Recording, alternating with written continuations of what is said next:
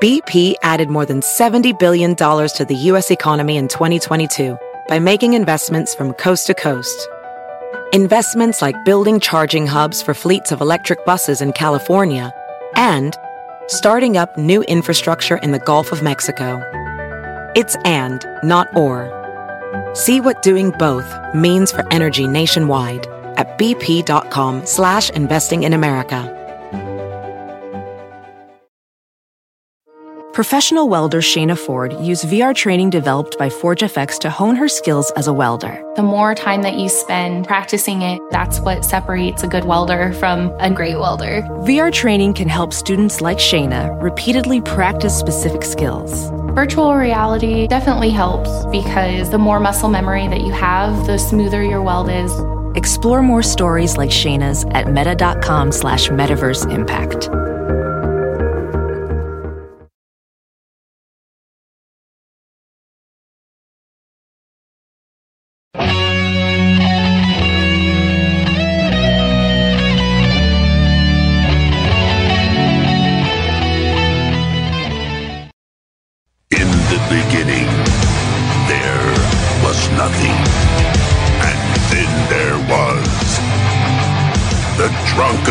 Peasants Podcast.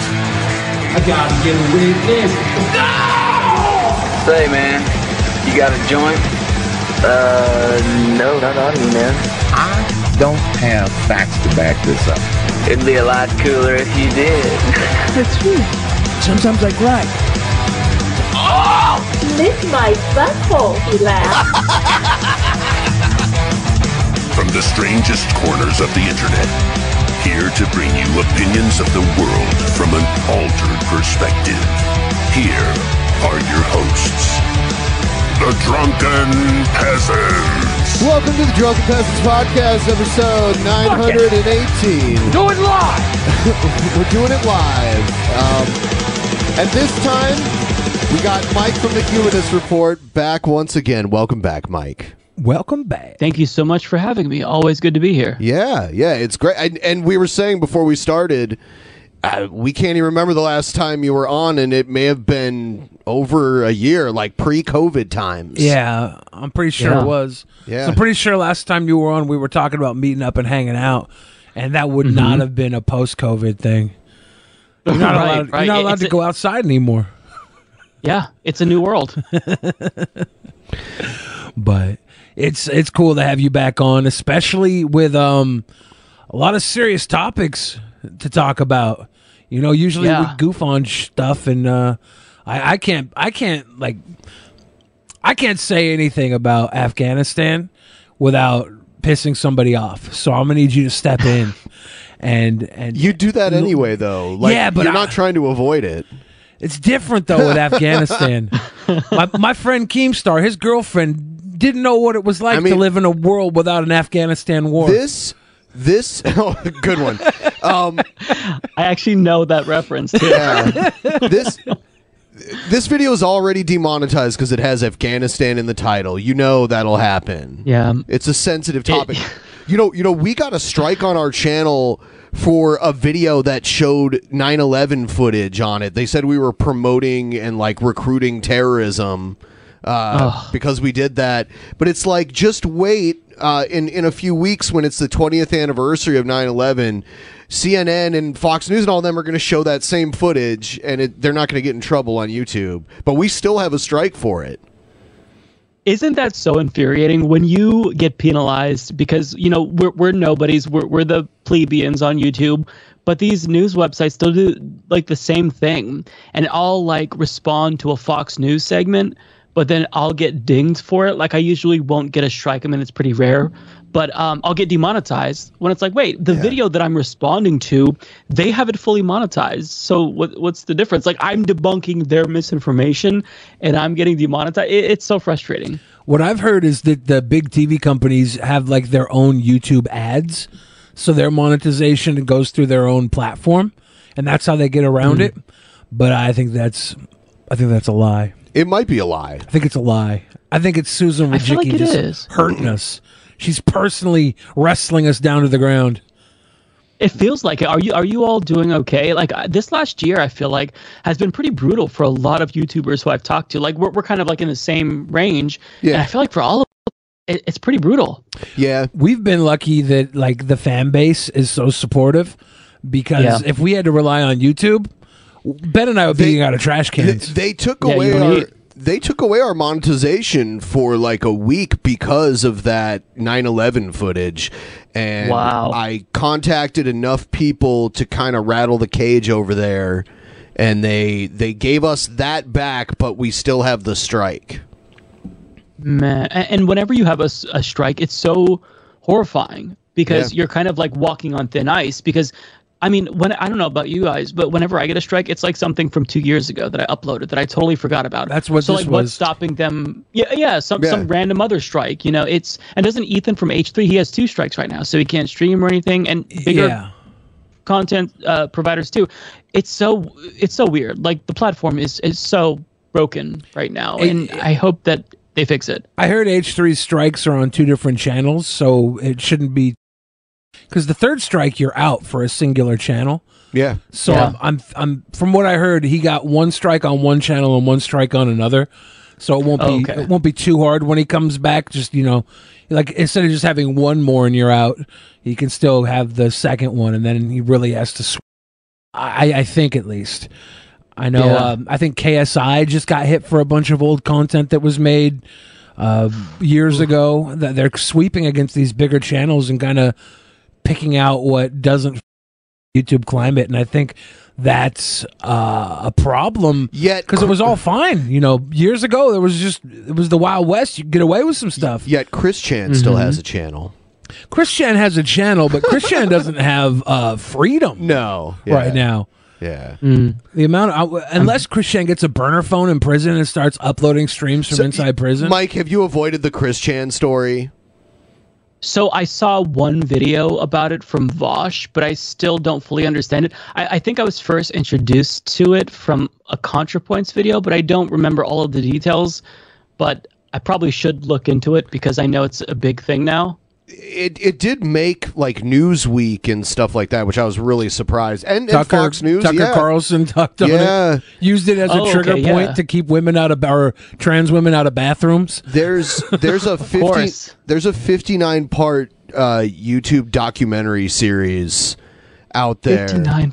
Yeah, but don't worry, they're only like 45 minutes apiece. Yeah, each one is like 45 minutes. I could finish that in a weekend. Yeah.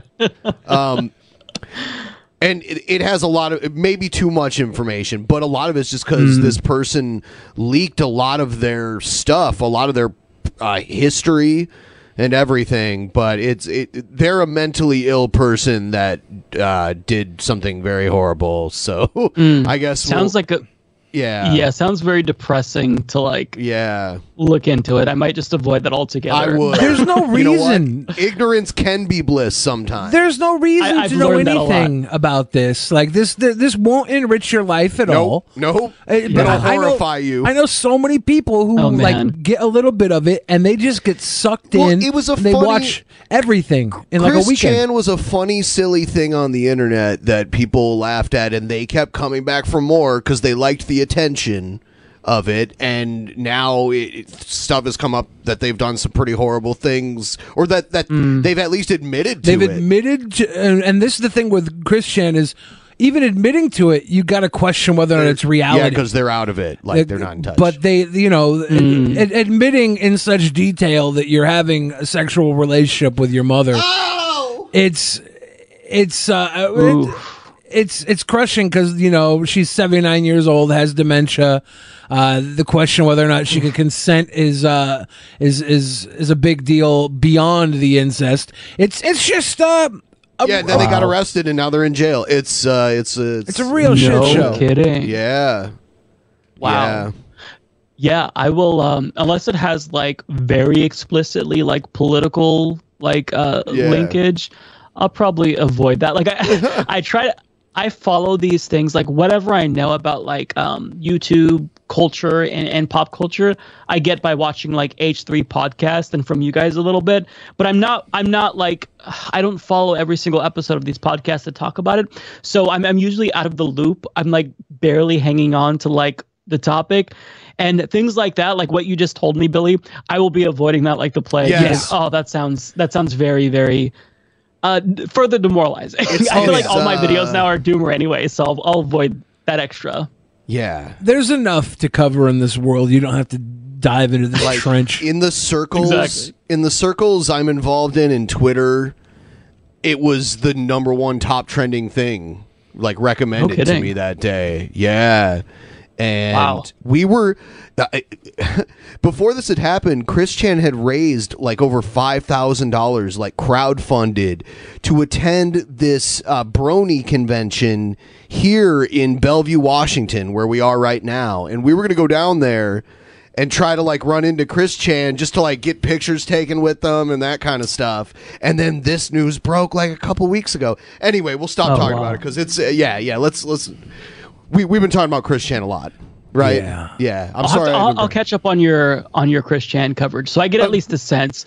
But I'm gonna try to force myself to avoid it if I can. But if I'm like, there's no value in it. There's no. It's just like one of those situations probably where you further question humanity and you become a little bit more misanthropic. It's like when you drive by a car wreck and your curiosity is to peek inside. Yeah.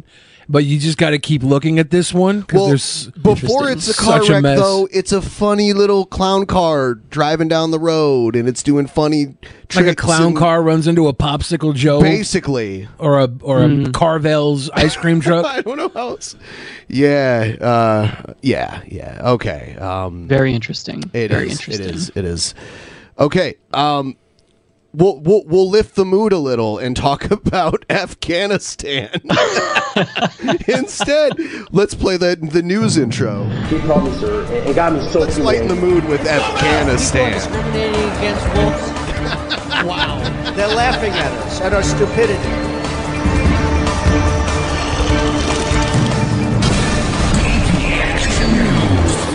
And you better well learn to love it. Now, T. Roberts gave a dono and said, I think the Taliban would fit well in the U.S. They like God, guns, and pickup trucks. Do they like pickup trucks? Oh, dude. They love pickup trucks. It looks like my audio is crackling. Is it? Yeah. That's what somebody said. Yeah, I thought it was only on our end. I'm going to do something and see if we can fix this. Okay, sorry. No. I was hoping it was only on. Usually how it is. Try testing it again really quick. Testing. Hello. No, you know what? I'm going to try one more quick thing to fix it. I'm going to end the call with you really quick, and I'll call you back in just a minute here, okay? Okay. All right. Sure. Thank you. All right. While we set this up, I will thank everybody who has subscribed, who has sent down-nows, super chats, become patrons. And the audio for everyone is going to die for just a second.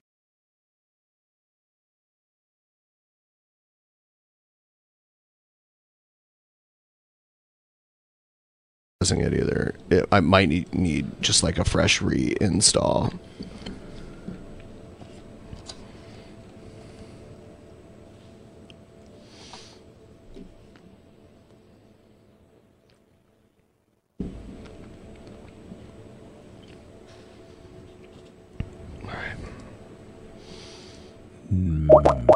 Nope, it's still cracking. Oh, you hear that? Oh, God.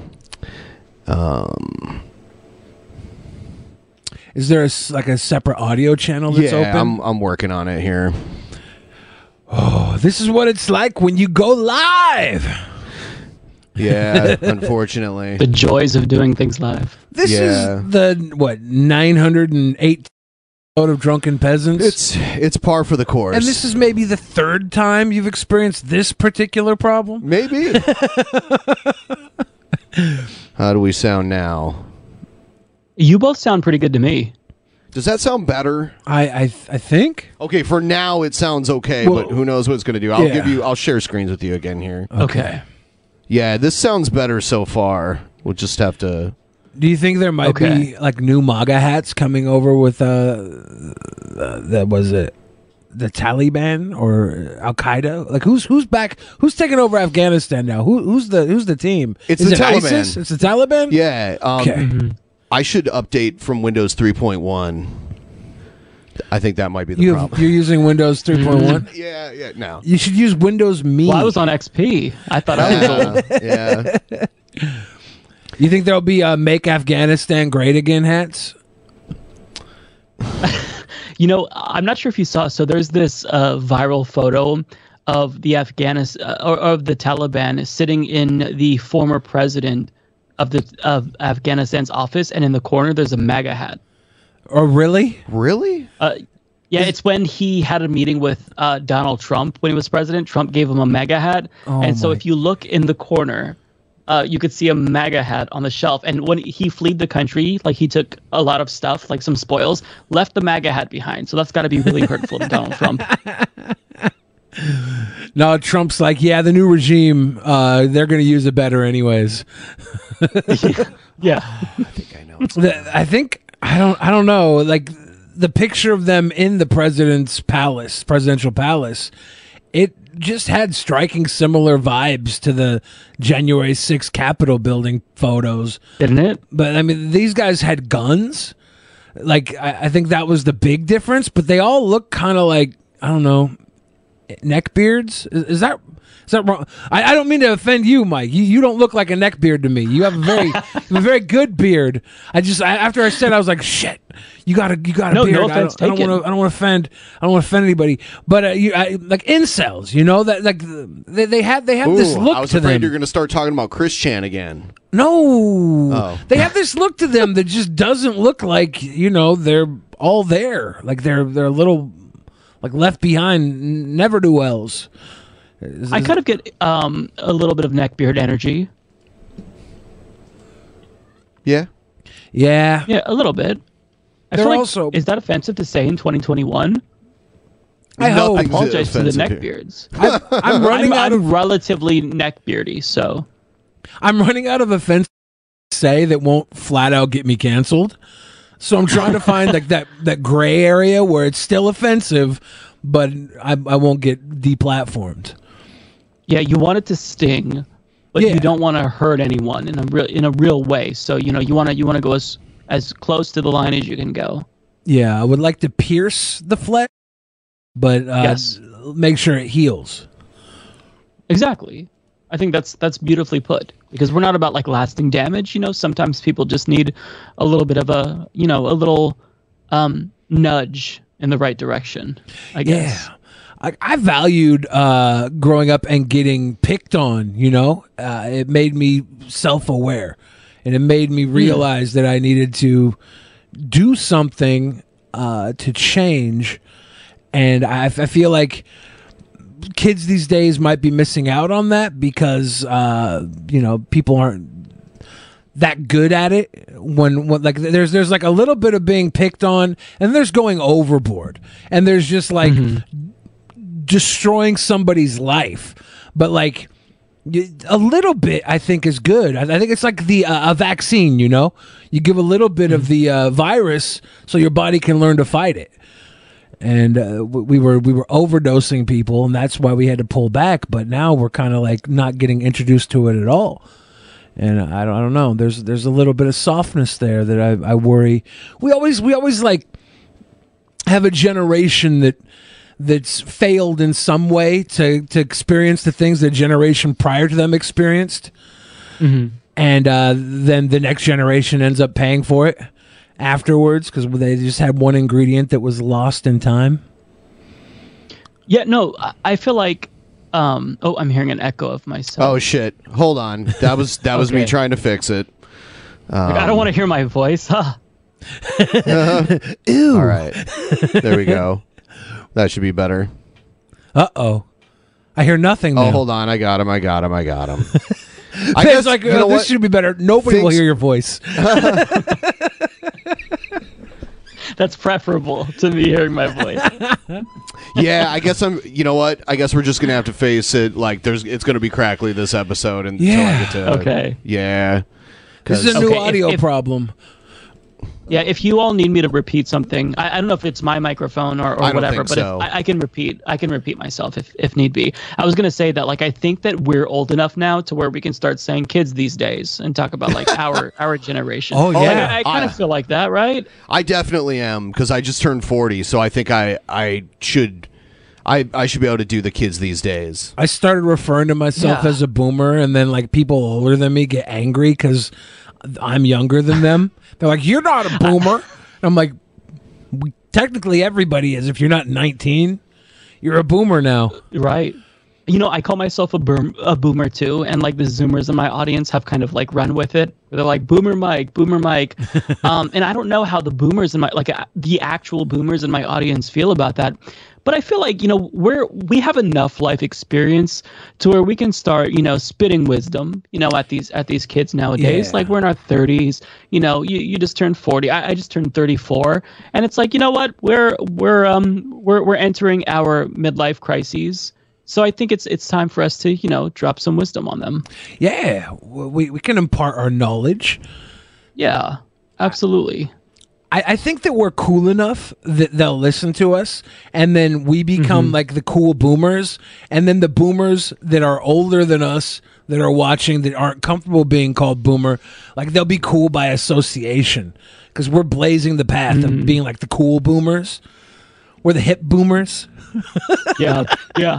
I think so. I think that's fair. Also, I will say, not to shit on Gen Xers, but I feel like our generation kind of accomplished a little bit more. Like, we got like weed legalization. We normalized that. We normalized like LGBTQ plus rights, or we're trying to. I feel like we did a lot, and I don't want to be like crass. Like, Gen X is wonderful, and I respect them, but I feel like in terms of cultural signifiers, there wasn't like a lot that I can remember. I mean, part of it is because I'm not Gen Xer and I didn't grow up then, but I feel like our generation has been pretty good. I don't know. Yeah. I'm biased though. It's because they had to like get through the Reagan era, like the entire push of the CIA pushing their way into politics. You know, George Bush Sr. pretty much running the gamut up until now. I don't know. It's still kind of like there, right? You post all the stones have been laid, but it's we're just getting out of this Afghanistan war that we're still dealing. Well, getting back into it too. Yeah. Who knows? But yeah, they had to deal with the entire 80s, which like the yuppie class. You know, we weren't about freeing like marijuana or sexual repression. It was all about getting coked up, wearing a suit, and selling off your parents' properties. I'm on the cusp of the Gen X generation and the millennials. Like, some say that the year I was born is the last year of Gen X. So, yeah. See, I was under the impression that millennials were turning 40 like for the first time this year. And so what was it? It was trending on Twitter. It was like geriatric millennial. Like, that was the I'm like, that sounds kind of weird. Like, geriatric millennial. Like, that word, like, those two words don't go together. Yeah. I could be wrong. Yeah.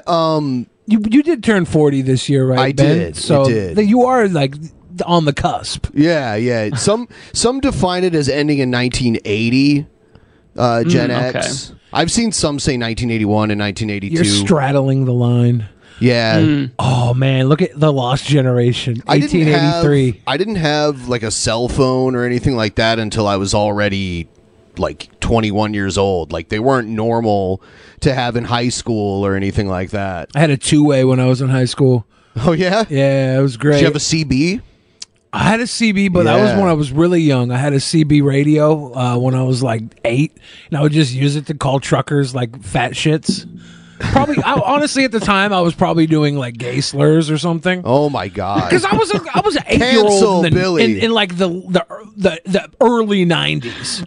You didn't know any better when you're 8. This is before Xbox too, so we couldn't just be on Xbox saying it. We had to be like calling truckers. Yeah. Why don't you pull over and I'll kick your ass, baby? And then they were easy to trigger. Oh, well, I mean, I think they were bored, so they didn't really. They were all fine, dude. I know where you live. I'm gonna. And then they're like, I wish this was a video, but I guess Trump responded to like what's being perceived as Biden's failure with Afghanistan, even though he was about to do it like a year or two ago, right? Like Trump, yeah. He claimed that he put everything in motion. This was in like June, late June, where he did a rally, and he's like, "Look, the reason why Biden is withdrawing is because I put all of it in motion, and I made it so he can't go back on that." Like I'm paraphrasing, but he was taking credit for it. And then the minute that there's media like turns against Biden, he's like, "Shame on Joe Biden! I can't believe he'd do this. This is the biggest failure ever." Sounds about right, though. Oh my god. Oh yeah. The audio shit, like it sucks. It's not your fault at all, though. It's like this. It went haywire. So the estimated 88,000 seeking entry. Why didn't they make plans for this to happen? Like, why did they just pull out, wait for things to go to shit, and now they're like backtracking?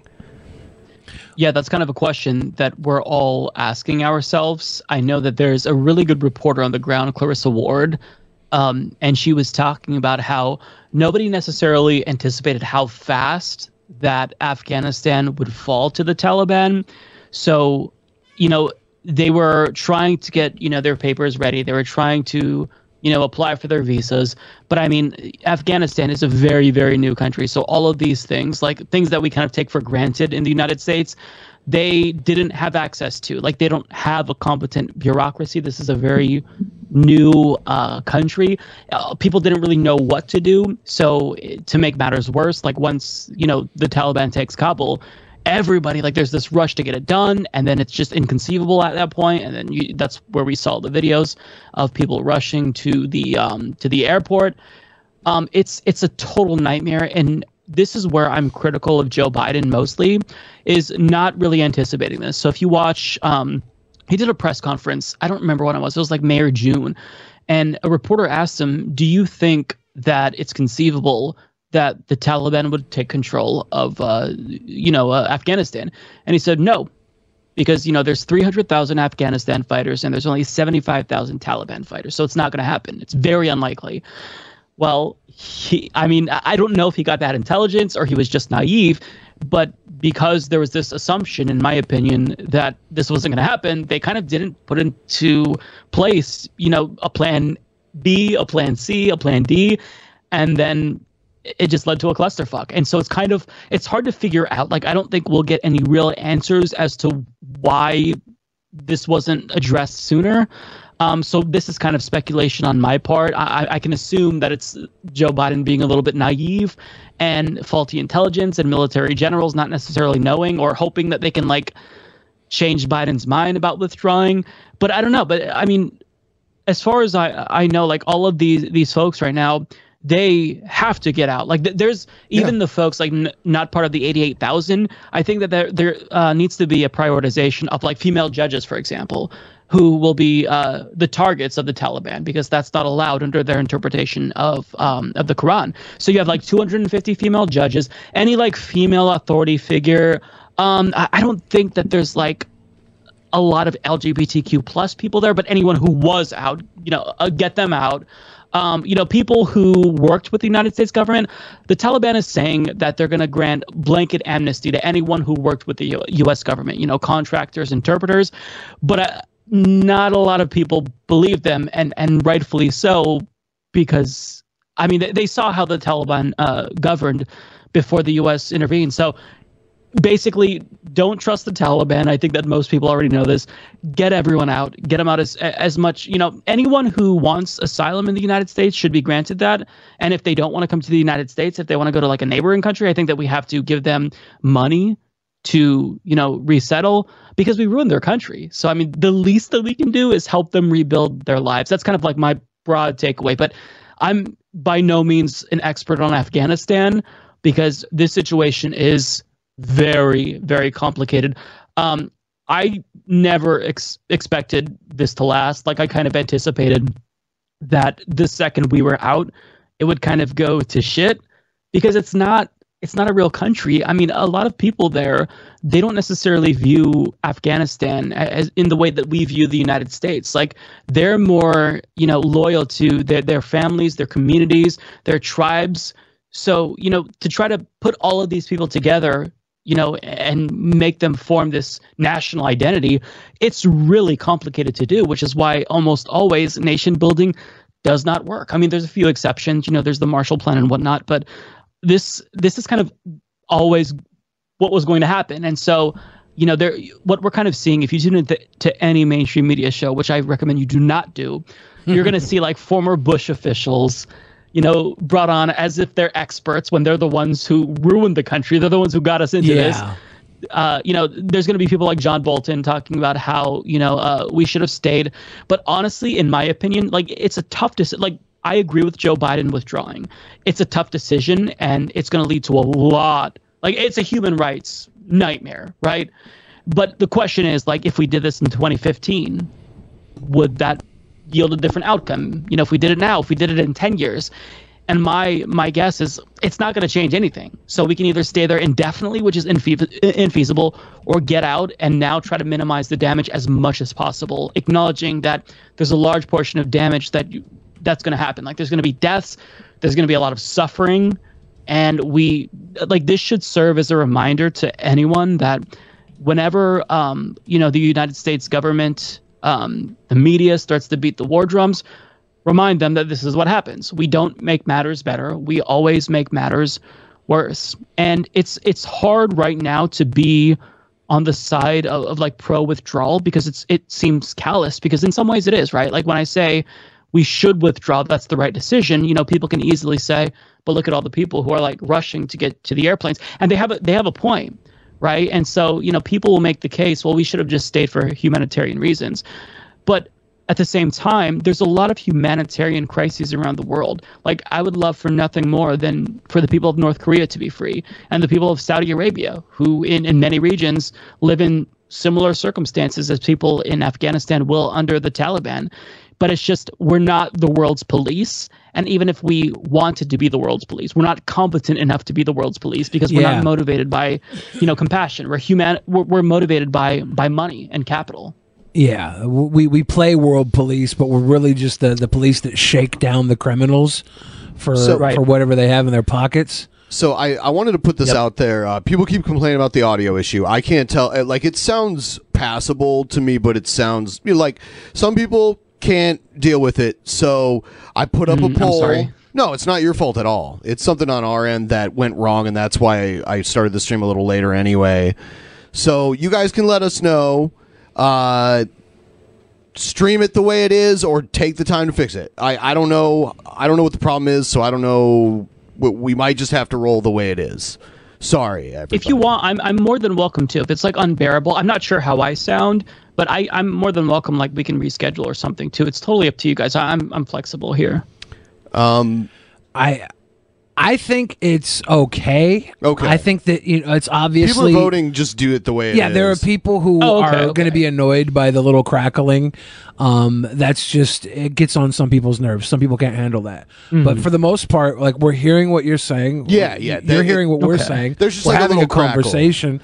It's not optimal, but I think it's working, and I'm enjoying the conversation we're having. Same here. All right. Okay. Well, chat, let me know if you want me to repeat something. Please let me know, and I'll try to like. All right. I don't know how bad it is though. So this is not the normal for us. So we're sorry that anybody has to endure this, but we will fix this. Like, it's just, it might take some time. Yeah, but if it was a 5-minute thing, I'd be like, hey, if I knew exactly what the problem was and minutes. how to fix it. But yeah, it could be a while, and I think we got you here. I would love to have you here. So that's my vote. I'm down for whatever. All right, then we'll just keep it rolling. And then I got a Biden's message on the withdrawal. Biden said, "We went to Afghanistan almost 20 years ago with clear goals. Get those who attacked us on September 11th, 2001, and make sure Al-Qaeda could not use Afghanistan as a base from which to attack us again. We did that a decade ago. Our mission was never supposed to be nation building." American troops cannot and should not be fighting and dying in a war the Afghan forces are by and large not willing to fight and die in themselves. I know my decision on Afghanistan will be criticized, but I would rather take all that criticism than pass this responsibility on to yet another president. It's the right one for our people, for the brave service members who risk their lives serving our nation, and for America. Why did Obama keep it going too? Well, I mean, with Obama had. When did we get Bin Laden? That was during 2011. Yeah. 2011. That was during Obama. So that was like 5 years. But he wasn't even in Afghanistan. Of trying to wind it down, right? Like that was 5 years after Obama. Maybe could have ended it, but I think they were trying to do some nation building there. Yeah. Look at what it got them. Look, the nation they built toppled immediately. After 20 years of building this nation. It's saying the Afghan National Army just like dropped their weapons when the Taliban came in, and they were like, "Nope." They were like, "We're not gonna fight this battle." Right. And I think that's so. All the money and resources and human lives, totally wasted. All the equipment that we sent over there, that when we deemed that it wasn't reasonable to ship it back to America, we just left it and the Taliban swooped it up like it was Call of Duty booty. Yeah, that's a good thing to always bring up, because the Taliban is stronger literally because we went in, because all of the money we spent training the Afghan military, many of them will deflect, perhaps not willingly, but they'll join the Taliban with our training. The vehicles, like there's a bunch of military equipment. There's helicopters there that the Taliban will now be in control of. I mean, people argue about how big of a deal that is, because if you have a helicopter, you don't know how to fly it, and you're not going to be able to get the parts necessary to like maintain it. So, but long story short, they've got a lot of weapons, guns, military equipment that we essentially brought there that wouldn't be there if we never got there in the first place. So now they're literally stronger than ever, and this is the fault of our government. And I like that you read that portion of Biden's speech. I actually agree with Biden. Like, I'm not a Biden fan, but I think that he actually hit the right notes here. And I'm shocked that Donald Trump, of all people, is calling to bring in refugees, which is very uncharacteristic, given that like Tucker Carlson and Laura Ingraham and Charlie Kirk and all those folks are already fear-mongering about refugees. But it's the right move. So like, I don't usually say this, but I agree with Trump and Biden in this instance. It's not like... It's really difficult because this is such a nuanced situation. You can't just say war bad, so we're ending war. That's good. There's a lot of like moving parts, and when you're messing with or dealing with people's lives, it gets really, really muddy and really complicated, and it opens the door to like propaganda being the most effective, right? Because all that CNN, Fox News has to do is show those videos, which are gut wrenching, of people like falling from airplanes. And even though that's sad, and people should feel emotional from that because it's suffering, it's death. It's being used by people who don't actually care. Like the individuals who are advocating that we still remain there, like John Bolton or H.R. McMaster, who wants to go back in.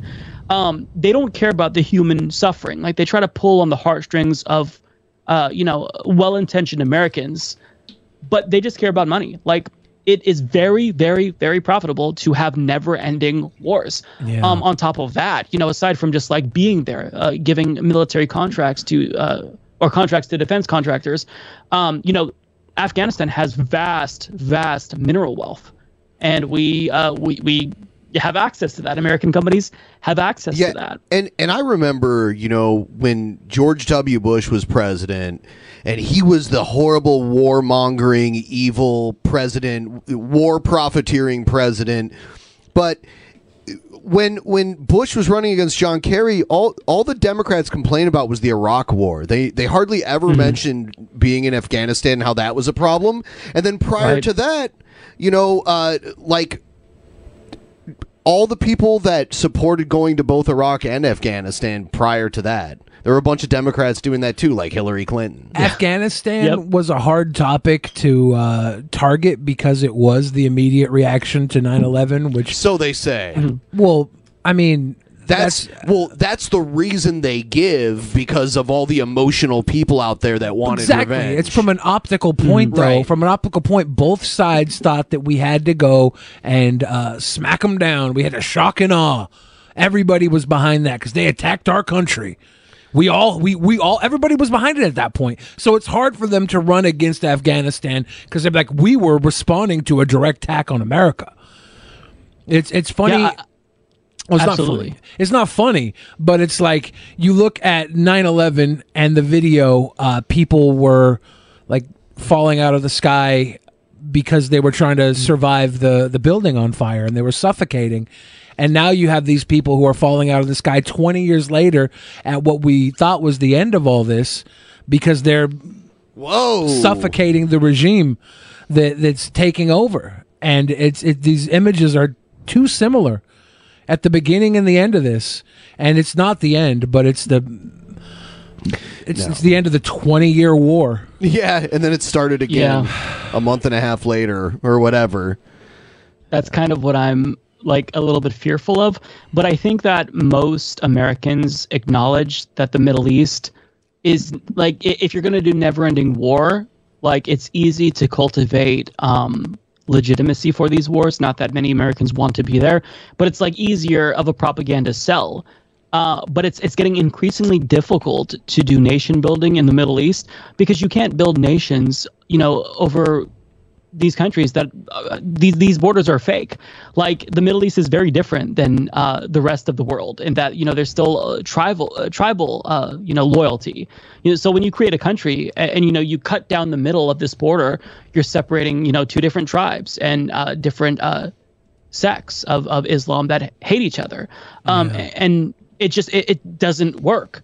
And so my fear ultimately is that now we're going to start like seeing this more intense focus on like Latin America with Venezuela. And the good thing is that, Latin American countries have gotten better at resisting U.S. militarism. I'm still shocked that Venezuela hasn't been overthrown yet. But, if there's a will, there's going to be a way, right? The military industrial complex is very powerful because they have a lot of money, and I just feel like it's going to change. Like that's kind of my sentiment. What's interesting about Joe Biden is that he's very different than Donald, or I shouldn't say he's very different than Donald Trump, but his approach is different. So like he's bombing Somalia, like he's bombing different places than Donald Trump, but simultaneously he also toned down the drone war, which is something that is awful. So I mean, since the Bush years. We've been droning Pakistan, Yemen, Somalia, disproportionately killing civilians. Obama actually ramped up the drone war after he took office when Bush kind of like started it.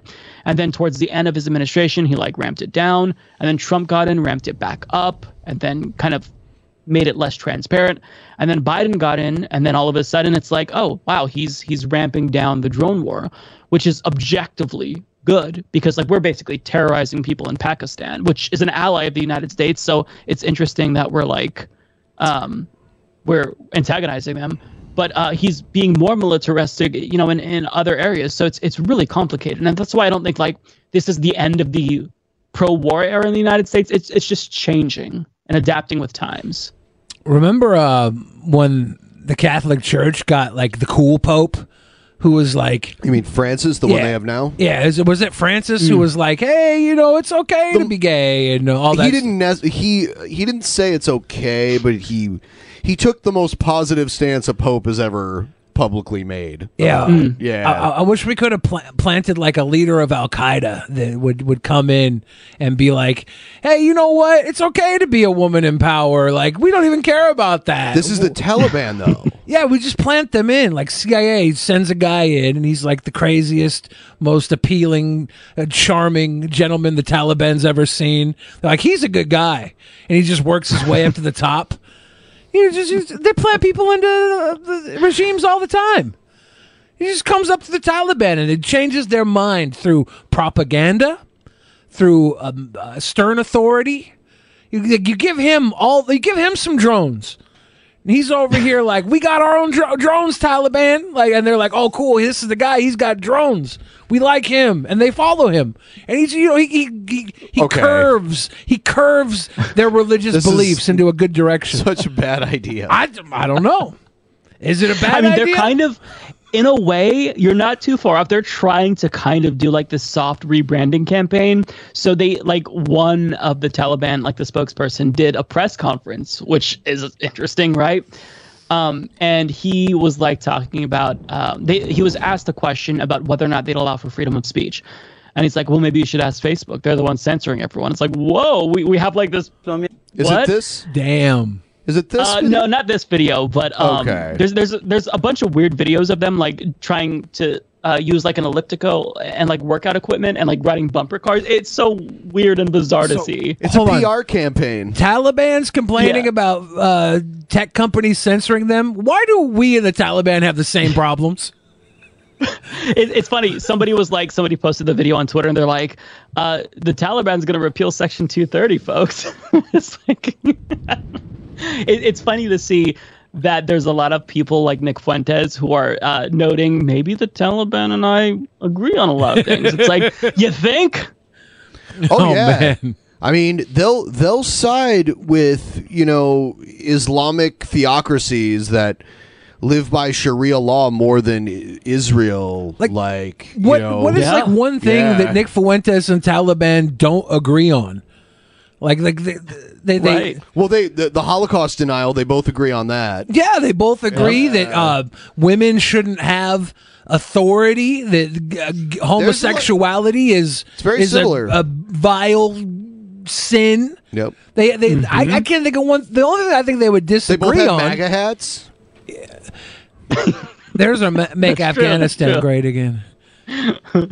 Yeah, I think they probably agree on like stay out of my country, like Afghanistan first, America first. I'm trying to maybe it comes down to the Taliban wears different clothes and Nick Fuentes wears a different set of clothes. Is that really just a skin change? Are they going to wear like Catholic schoolboy suit uniforms? Maybe like Nick Fuentes does. They both eat boogers. Yeah. They both eat No, what's a little bit ominous is that I just I put out a video today talking about this article that kind of goes over like the neo-Nazis on Parler and Telegram. And, we all saw the Capitol insurrection on January 5th. And so after that was a failure, they're seeing, wow, look at how easy it was for the Taliban to dethrone, the entire United States military apparatus. If it's that easy for them, then maybe it's a little bit easy for us.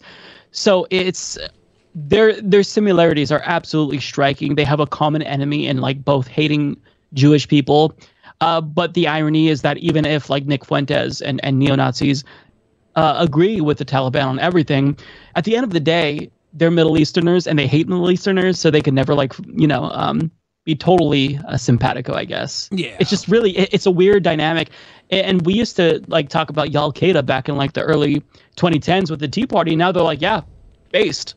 Yeah. It's kind of scary. It is. There was a weird flip.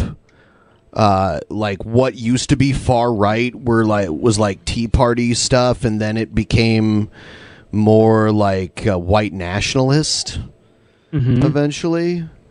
Well, don't you remember, like, I don't know if you've had the same conversations, but I remember like talking with my friends after John McCain named Sarah Palin as his running mate. I'm like, there's nobody that's going to be crazier than that. Gosh. And it's like now looking at Marjorie Greene, I'm like, whoa, now Sarah Palin is sane in comparison. So like in 10 years, are we going to look back at Marjorie Greene and think, remember the days when we thought she was the craziest Republican? I mean, I don't know what's left, but advanced idiocracy. Before Marjorie Taylor Greene, there was also like Michelle Bachmann. We'd be like, oh my God, Michelle Bachmann's so crazy. Her husband did like gay deconversion therapy and all that kind of stuff. I forgot about him. But he looked kind of closeted gay. There was that. He's 1000% gay. Yeah. Yeah. Is that weird that that those are the people that get into like that kind of therapy. You know, the like. I don't know. The Christian gay people? Yeah. That's why they would go to therapy, because the deconvert... The people who don't have guilt over being that way, though. they just go into, like, cool apartments and have fun times. It's like a fuck fest. Yes. I watched 1980 Cruising the other night. You ever see that movie? No. It's Al Pacino and the director of The Exorcist. And Al Pacino goes undercover into the 1980s gay scene to solve a series of murders.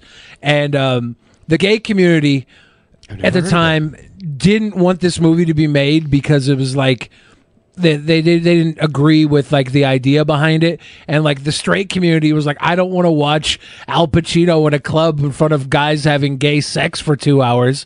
So this movie got like totally panned across the board. But now it's like a classic or something. I've never heard of it. It's got Ed O'Neill in it. It's got Ed O'Neill from Married with Children. Yeah, I was watching it. There was so many little James Remars in it. There's a bunch of names that just show up. I swear, Delroy Lindo shows up in the jock strap and slaps the shit out of somebody, but it could be not Delroy Lindo.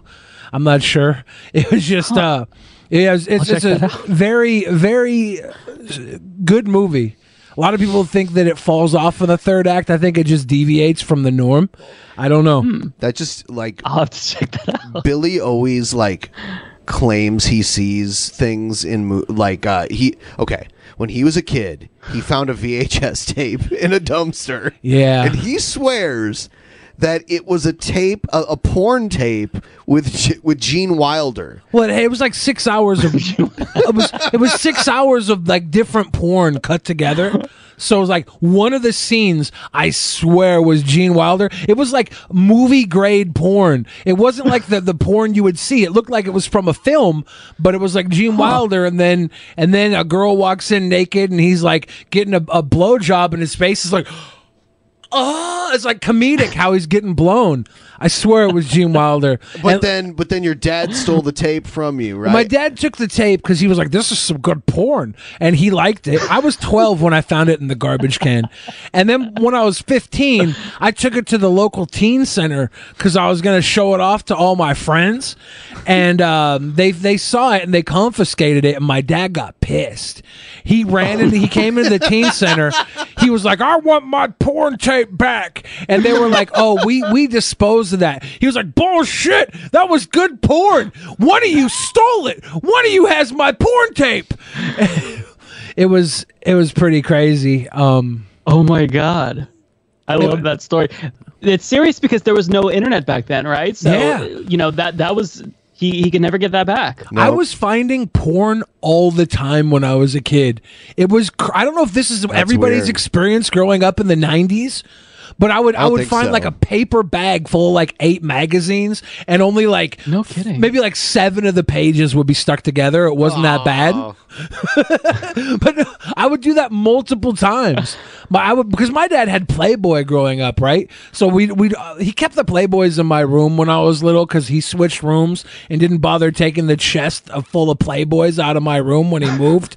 So like I always had like some nudity around, but I'd find these like R-rated porns, like worse than Hustler. They were just dirty mags, like Skinamax. Whoa, more than Skinamax. This is like dirty porno mags, and I would bring them home, and my dad would end up finding them, and then he would accumulate them into his collection. And he's like, where'd you get this? I was like, I found it in the parking lot at da-da-da. He's like, well, I'm gonna have to take this. And then there would be more sticky pages than. Oh my God! Oh, that's gross. Yeah. I never found porn, but the most that I did as a kid was, do you remember those video stores before Blockbuster was prominent, where they had like the secret room with the curtain? I remember peeking behind the curtain, and then I saw like a VHS case of like this ass on it. I'm like, whoa! And I like start laughing, and my mom's like, get out of there right now. Yep. That's like my only moment of like encountering porn as a kid. Mom, I can't get out of there. It's a room full of asses and boobies and peenies and wee-wees. Mom, I gotta go back in there. I was very intrigued and shocked to say the least, because I was like, I don't remember how old I was. I was like 8 or 9. So I thought it was like funny. I'm like, oh, that's like where the comedy movies are. There's like a butt. That's hilarious. It must be about farting or something. I need to see that. Mom, they have a parody of Willy Wonka. It's Wally Wanker's Chocolate Factory, Mom. Chocolate Factory. Can we rent that?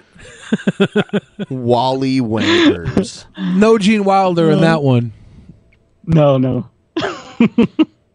Yeah, but the tape I found in the garbage can, my mom wrote "garbage can nasties" on the tape because she wanted to differentiate it from all the other tapes we had, because we'd record a lot of movies. Yeah, so she wanted to make sure we didn't pull out the porno tape when we go to get our recorded copy of, I don't know, probably It or something. I don't know what was big at the time that we were recorded off TV. There was always something on TV worth recording, and until they took our cable away. Then we just had to rent from Blockbuster. Yeah. Blockbuster was so cool. Like, when it opened up, that was the place to be every Friday night. Yeah. I worked at Blockbuster. I was actually a store manager at Blockbuster until it closed down. And there were a couple of times where there would be porn DVDs in the wrong case. Like, people would return their porn, and they'd always come back because, I mean, they want that. Yeah. But yeah, I do kind of miss Blockbuster. It's been long enough to where I can look back at it like nostalgically, but when I worked there, I hated it and wanted it to close. But yeah, overall, I do miss it. Yeah, I like just going there, and they have like the wall full of games. They'd have all the videos. You'd usually find like the new stuff would be a little more expensive, or you could get 2 of something that was a little older. Use the same budget, you know. If your parents were allowing you like a $5 budget, if you're lucky, it was the spot to be. My buddy worked at a video store up until last month. Last month it closed down, but it's been like holding together in the Seattle area since I think it opened in the early 90s. And no kidding. They had a huge inventory, and they just sold it all. They had like 20,000 copies. They just had a big sale, like, come in and get it. And I think they moved like 17,000 DVDs in a month. Blu-ray and that's stuff. A big store then. It was a pretty big collection of stuff. Yeah, it was like an old house that was turned into a video store. No kidding. Stephen McHugg says, Billy, your story credibility is not great, my dude. Dude, whatever you think is not credible, that's your own mind not being able to comprehend the absolute genius that whoever writes my life story, they're just good. That's all it is. My life story regardless is good. of credibility, it's at least entertaining to where I don't even care about credibility. It's worth it just for the entertainment value alone. I love how somebody says I sound like a Blockbuster manager. I don't know. It's hard to. I was I was only a manager for like a year, and then my store got closed down. But yeah, I was a Blockbuster manager. They have that last Blockbuster in Oregon. Yeah, I want to go. I want to go down there and just like they were. Yeah, like, what town is it in?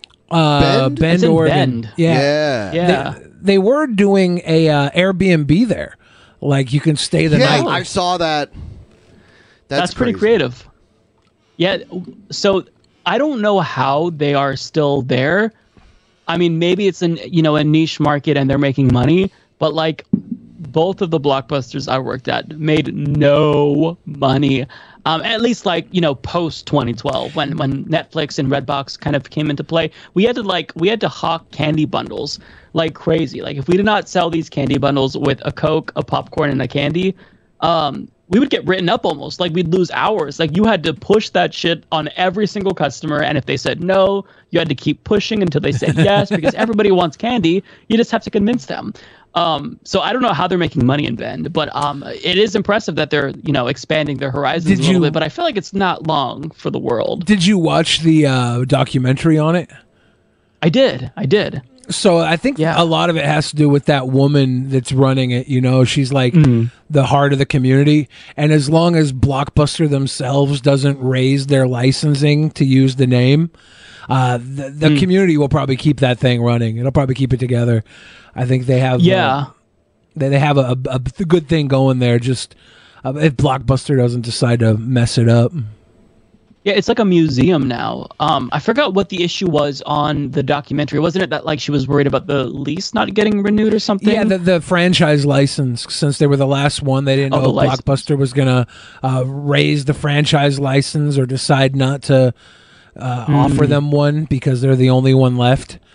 But it seems like I think with this movie coming out, Blockbuster has to understand that it'd be stupid for them to kill the franchise rights on her. That's just bad publicity, even though you're not really a business anymore. Like, well, it's owned by Dish Network. Yeah, Dish don't want none. So, yeah, I mean, I think that what they intended on doing was using Blockbuster's name to sell like some sort of a digital service. Like I remember when I worked there, we'd get a bunch of like signage for like Dish Cloud with Blockbuster or whatever. And I mean, it never materialized because that costs a lot of money for licensing it. And like, if you don't have good content, it doesn't matter if it's like from Blockbuster, like you're not going to succeed. Although they do have like something, they have like, it's not a streaming service. It's kind of like YouTube TV, but it's not like taking on the Blockbuster name. But I feel like with nostalgia alone, and if it is like a special thing in Bend, Oregon that people from across the country are going to, maybe it'll last a little bit more if they're not looking at it from just like a monetary standpoint. I don't know how big the community is in Bend, but they've got to have some regulars. Maybe they're propping it up. I'm not sure. It's interesting though. Yeah, it's not just the regulars. It's like the woman that runs it. She's hired so many people in the community to work there throughout the time. Like she treats the employees well. The employees are bringing their kids back, and there's this community that has evolved around keeping this store alive. You know, so it's interesting. It's I think that there's generations. All her kids and stuff love working there and are part of the store. I think it's just the energy there. As long as she's around, that store will be alive. Blockbuster is basically her now. Yeah. God forbid she gets canceled for something. Please. You don't look at her Facebook feed. I know. Oh, no. Does she just have to renew a license to use the Blockbuster name? Yeah, they have a franchise license. The only one in existence? They're the last community, the last one standing. I really think it's because the community has consistently supported it. So. Yeah. I only worked at the corporate stores. So I know that the franchises were always a lot more like cooler, especially towards the end, because they got very desperate as they started to lose revenue and stores kind of were not even breaking even.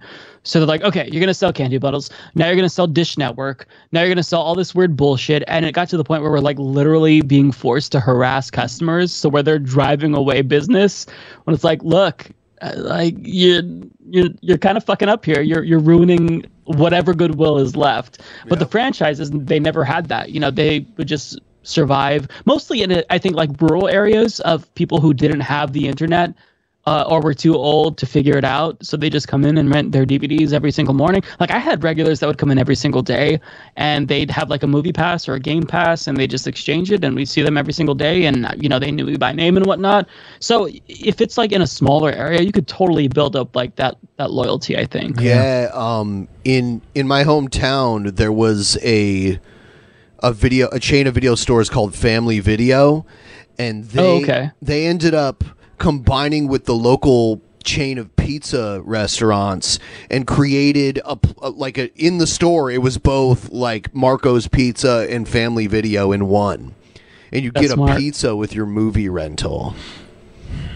That is a good business model right there. And now carbs are going the way of VHS. People don't want them anymore. Some people. I like carbs. Carbs are going to be vegans eat a ton of carbs. Carbs are forever. Yeah. Carbs are wonderful. I'm a carbivore. I would riot if we lost carbs. The last thing that I have left in this world. People are wondering what you're drinking, Ben. Should we tell them? Oh, it's plum wine. Plum wine. Kiko Man? Plum wine. Is it the company that makes the soy sauce? Yes, it is actually. Ben's got plum wine from Kiko Man. Yeah. I didn't know that they do anything other than soy sauce. Okay. Oh. Yeah, nice. Good stuff. Okay. Right on. Yeah. And kombucha. Now that the plum wine's gone, I have kombucha. I had a weird little girlfriend in 5th grade who liked the word Kiko Man too much. She would always say Kiko Man I was all the time. pronouncing Kiko Man. Kiko Man? Yeah. That's how I would say it. I was like, why do you do that? Why don't you stop? You're going to ruin soy sauce for me. And then I never had soy sauce ever again. Now that you mention it, I don't think I've ever said the word Kikomon out loud. I guess I say it Kikomon. Yeah. I always just call it like soy sauce. It's just, I only call it Kiko Man because she would say Kiko Man all the time. That sounds like a Mega Man boss. She would say it, and I was like, you need to stop. Like, I'm hating you and soy sauce now. You need to stop this. So it'll always be Kiko Man because of her.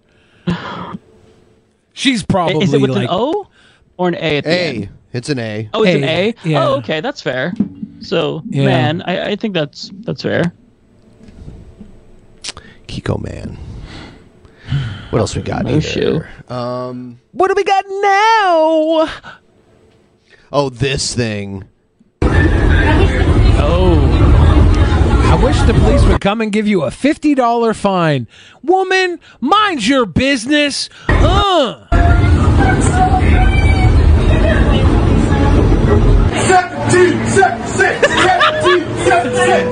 He's chanting 1776 in front of this grandma's face while wearing a shirt with the Union Jack on it. Did you notice that? Oh, really? Yeah, he's chanting 1776, but his collar has the Union Jack on That's it. not on brand. What brand is that? What clothing company has that as their logo? I don't know. Salami Bahama? I respect freedom. Right there. Yeah, right there. Oh, it's too blurry. You know what I respect? I respect. There it is. You can see it right there. Look at this guy. Like, this is an alpha male Chad, right? He's got Sigma. He's got all the makings of a Sigma alpha male. He's a, what do they call it? A high value man. What a goob. He looks like peak masculinity. He looks like a chubby Don Trump Jr. He looks like if Don Trump Jr. was any less of a man. What do you respect? What do you respect? What up? Take a seat. Take a seat. Take a seat. Sit the fuck down. What are you, Chris Hansen? Oh, look at this guy. I think I don't know, if I was on this bus, I might go viral. Mm-hmm. I don't think I could just sit there and watch this. All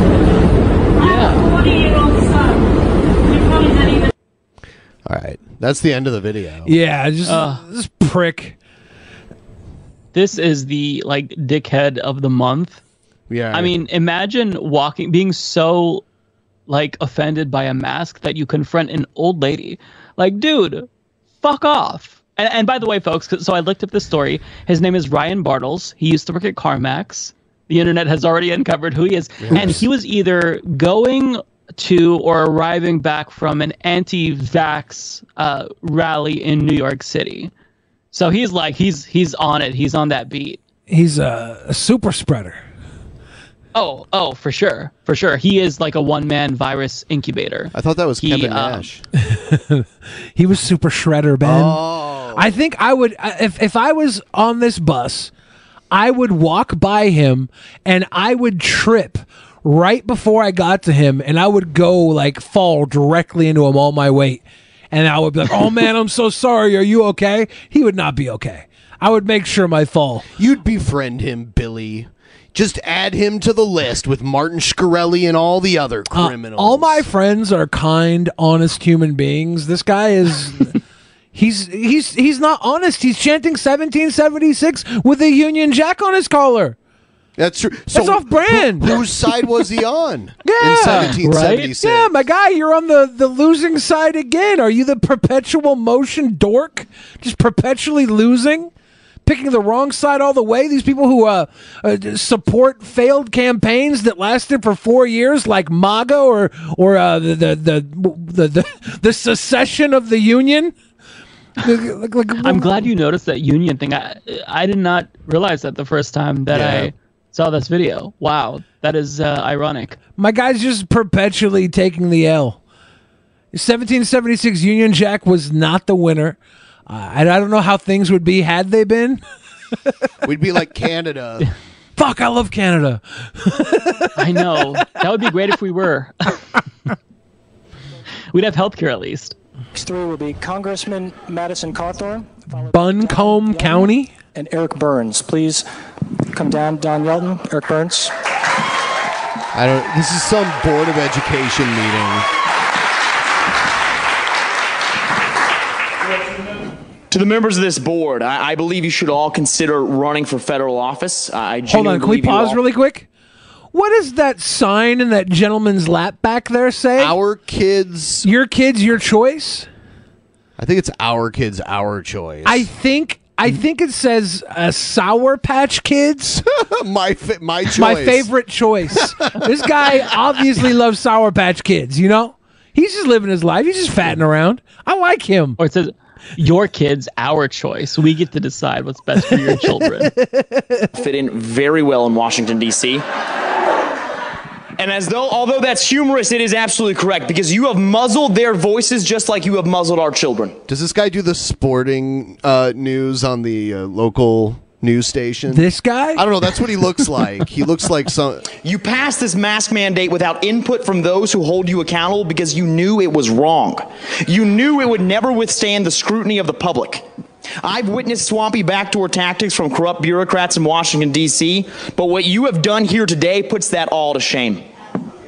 You have sacrificed the social, emotional... Oh, he's in a wheelchair. I didn't even realize and that. psychological development. This guy's anti-vaxxer. He was like, polio vaccine, fuck off. This school board has no right to rip personal responsibility away from the hands of its citizens. The family should always come before the government. You do not know better than the parents in my district. You do not have a right to slam down mandates upon children of Buncombe County that fly in the face of scientific reasoning. The greatest threat to our children today does not come from COVID-19. It comes from woke liberal government officials like you who think they are all-knowing and all-wise. No, only Jesus. Buncombe County loves this guy. Podunk County? Pretty much. Yeah.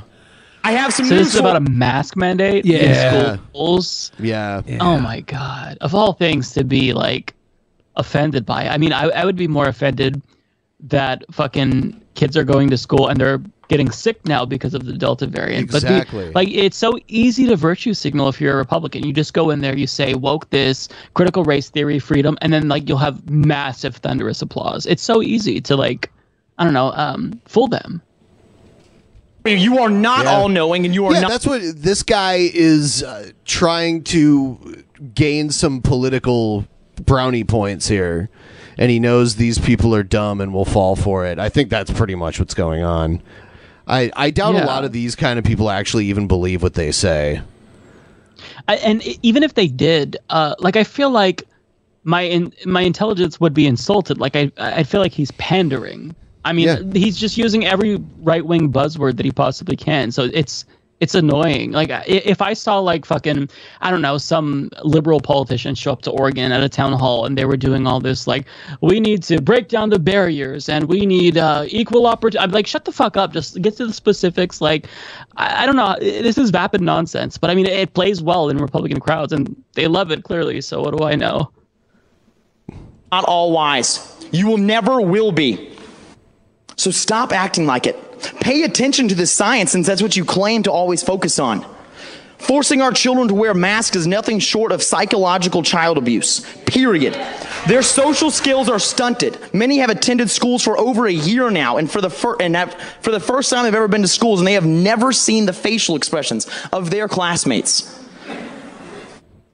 Okay. Suicide attempts from children and teens in the United States are up 250% in 2020 at one U.S. hospital. At one U.S. hospital? Okay, which one? Yeah. We need to figure out what's up, like where this hospital is and what the issue is. This hospital... Is it in Buncombe County? Yeah, Buncombe County, where the amount of transgender kids no longer feel safe. Like, what at the one hospital? Get out of here, dude. Is it the same hospital that put you in a wheelchair because you had a stick up your ass?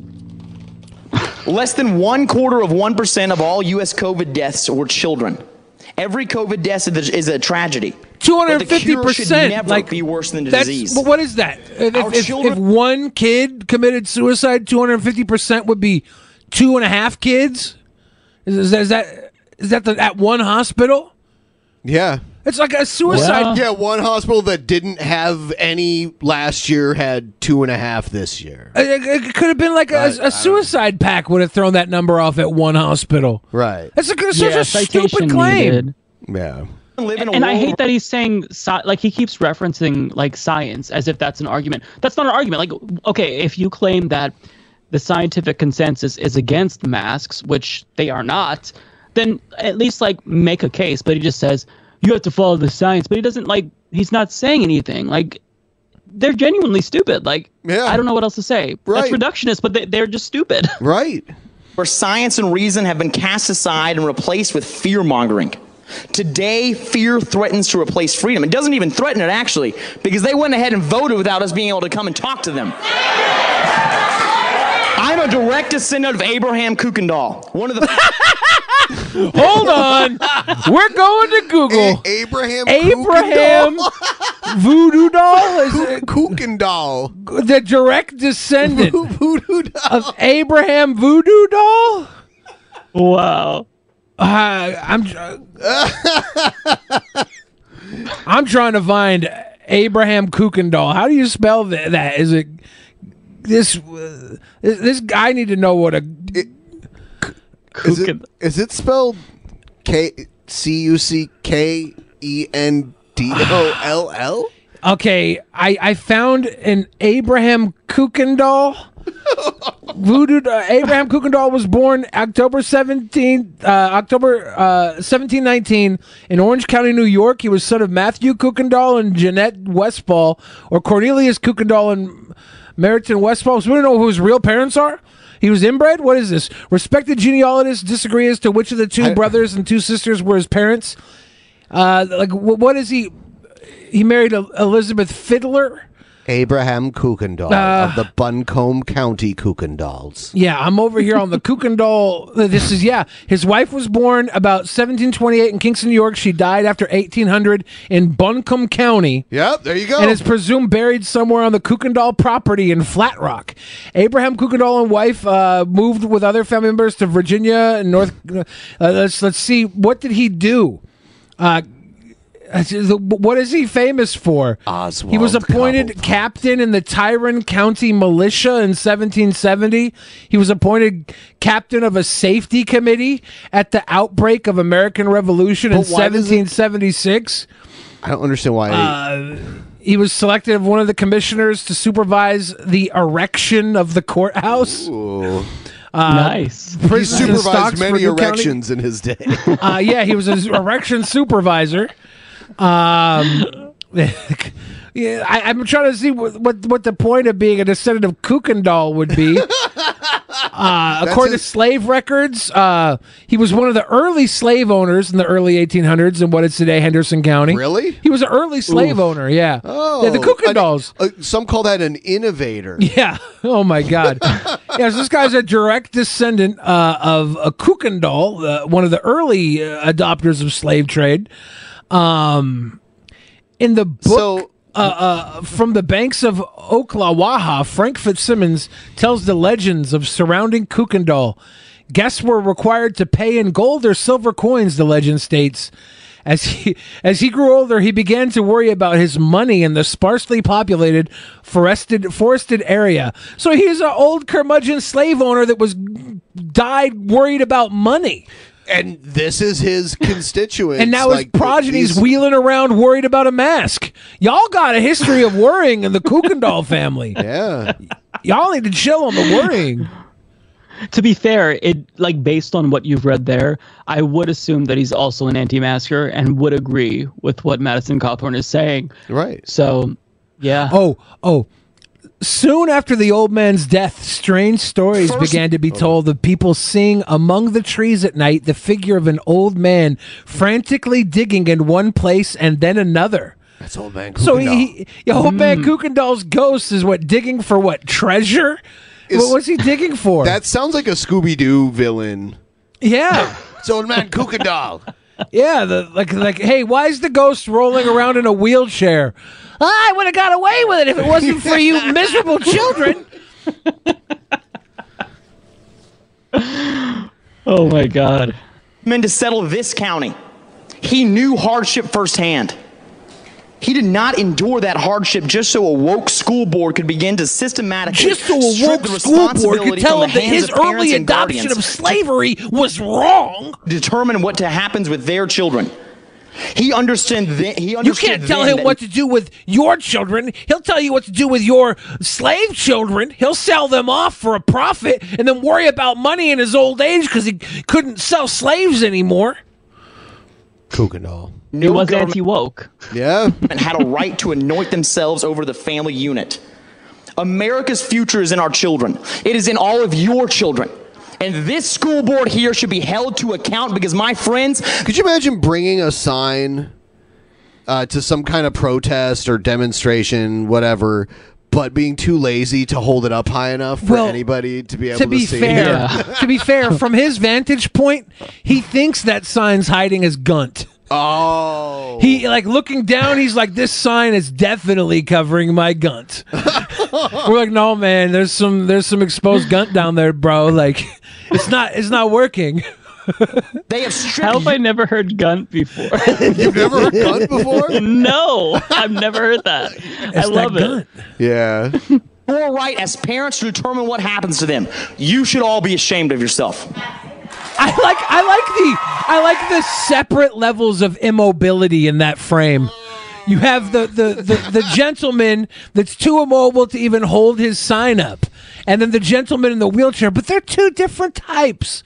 I bet the guy in the wheelchair works out though. He looks like he's got some arms on. Yeah, but in a foot race, I think that fat guy might beat him. That's not what I'm talking about. I don't know who I'd put my money on in a foot race. Kuykendall could crawl his way to victory. We don't know. Kuykendall.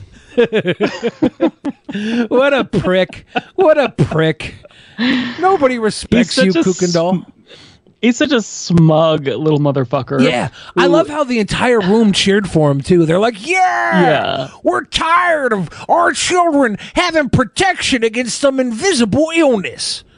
We don't believe in the sickness. We need to see something to believe it. But we love God. I know, right? It's so frustrating.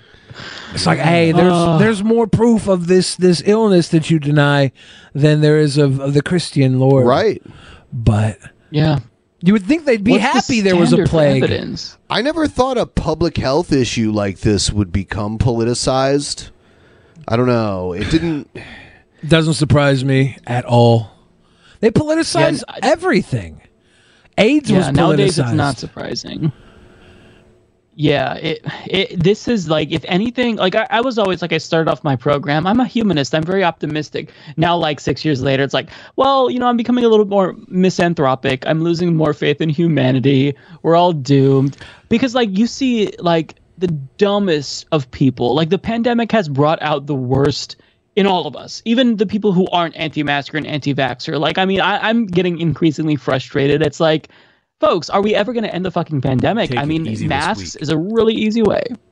Delbert Schultz, you just let us take it easy this week. I was ready to strap on the damn shock collar to my bunhole and just zap directly to my anus this week. And we don't have to. We hit the goal day one when we were having a slow start. That's incredible. Yeah. Thank you so much, Delbert. We're gonna take it easy. We're still gonna do all the shows.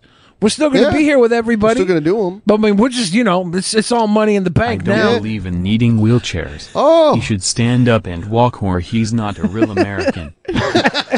True. Stand up. We should mention all you people out there who are patrons, $10 and up.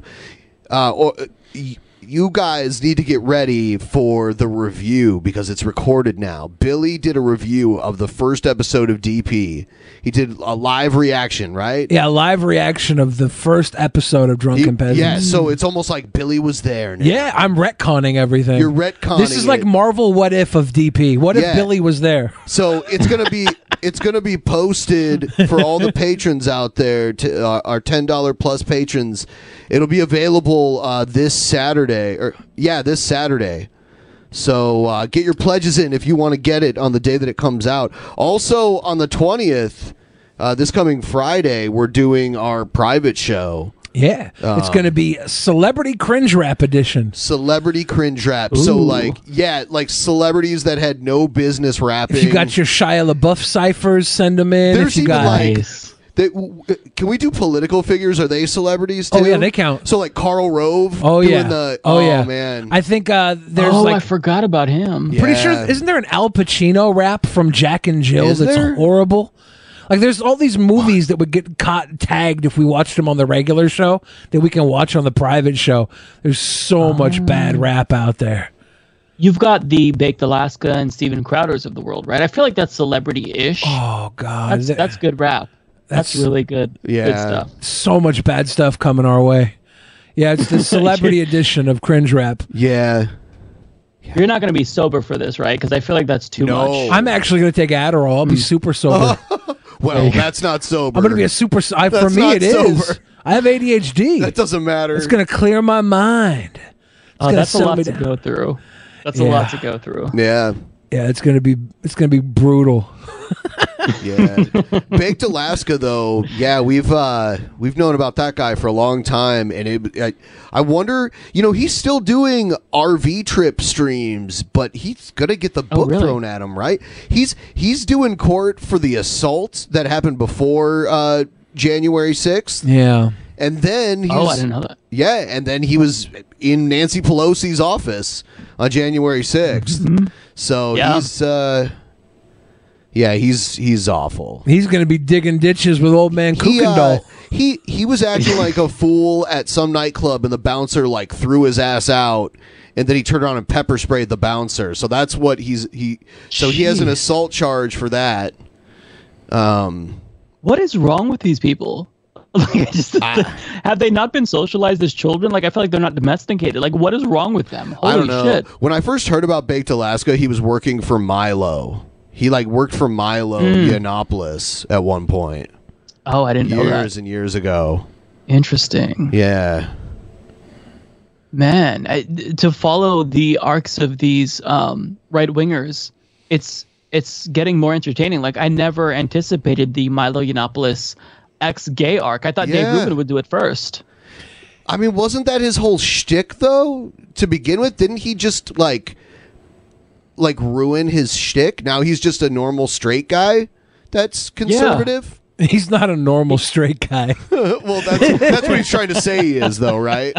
There's only a certain amount of times you can talk about taking big old wangs. Right, that's what I'm saying. Before you're an abnormal straight guy. I doubt any of the men he had sex with will believe his "I'm straight now" story. Oh no. It is funny. I think that the evangelicals are buying it. I've seen him on a couple of podcasts where they're talking to him about this, and he's like, well, what's interesting is that I know I made the right decision because dogs aren't barking at me now, so that's God telling me that I made the right decision. And the people on who are interviewing, I can't remember what show it was, they're like, oh yeah, they believe him, and it's oh come on. Really? That sounds like some Son of Sam shit right there. It is insane. Yeah. He literally said this. He's like, oh, I know it sounds insane, but really, dogs stopped barking. I'm like, no, it sounds insane because it literally is insane. That's not a normal thing that people say. The serial killer, the Son of Sam, did it because he thought the devil was possessing his neighbor's dog, and his dog told him to go out and kill people. That's creepy. Yeah. I sent you an image, Ben. I have to take a moment to shill.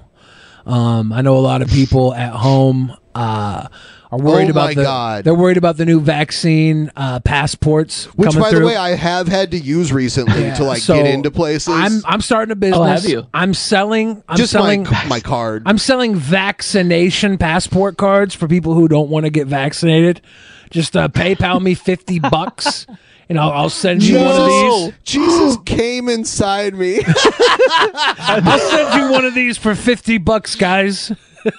They can't be serious. Jesus came inside him. There's no way that's right. I actually have a story about Well, this. tonight, federal investigators are cracking down on counterfeit COVID vaccination cards. A pharmacist in Chicago is one of the latest suspects accused of selling those bogus cards. I can't believe this is happening either. Like, I don't get this. I can believe it. I can believe it. You know what? It's easier to get than like a driver's license and shit. It's cheaper. Yeah. It's free. You show up, you do nothing, and that's it. You get a card. You don't have to do nothing. You have to take all your integrity and throw it down the toilet. That is true. Because God forbid, as soon as you, it's just, I don't know. Jeff Holiday was a sweet boy on Facebook the other day. His Facebook is kind of. I tried to get him on here tonight. To be on here, to be in the. His in the Facebook other isn't window. that public, but he posted to like all his friends, like, "Hey guys, all my friends, if you're still having reservations about the vaccine, I've studied up on a lot of this. Tell me your concerns, and I will give you responses to them, knowing what I know, having studied everything very closely."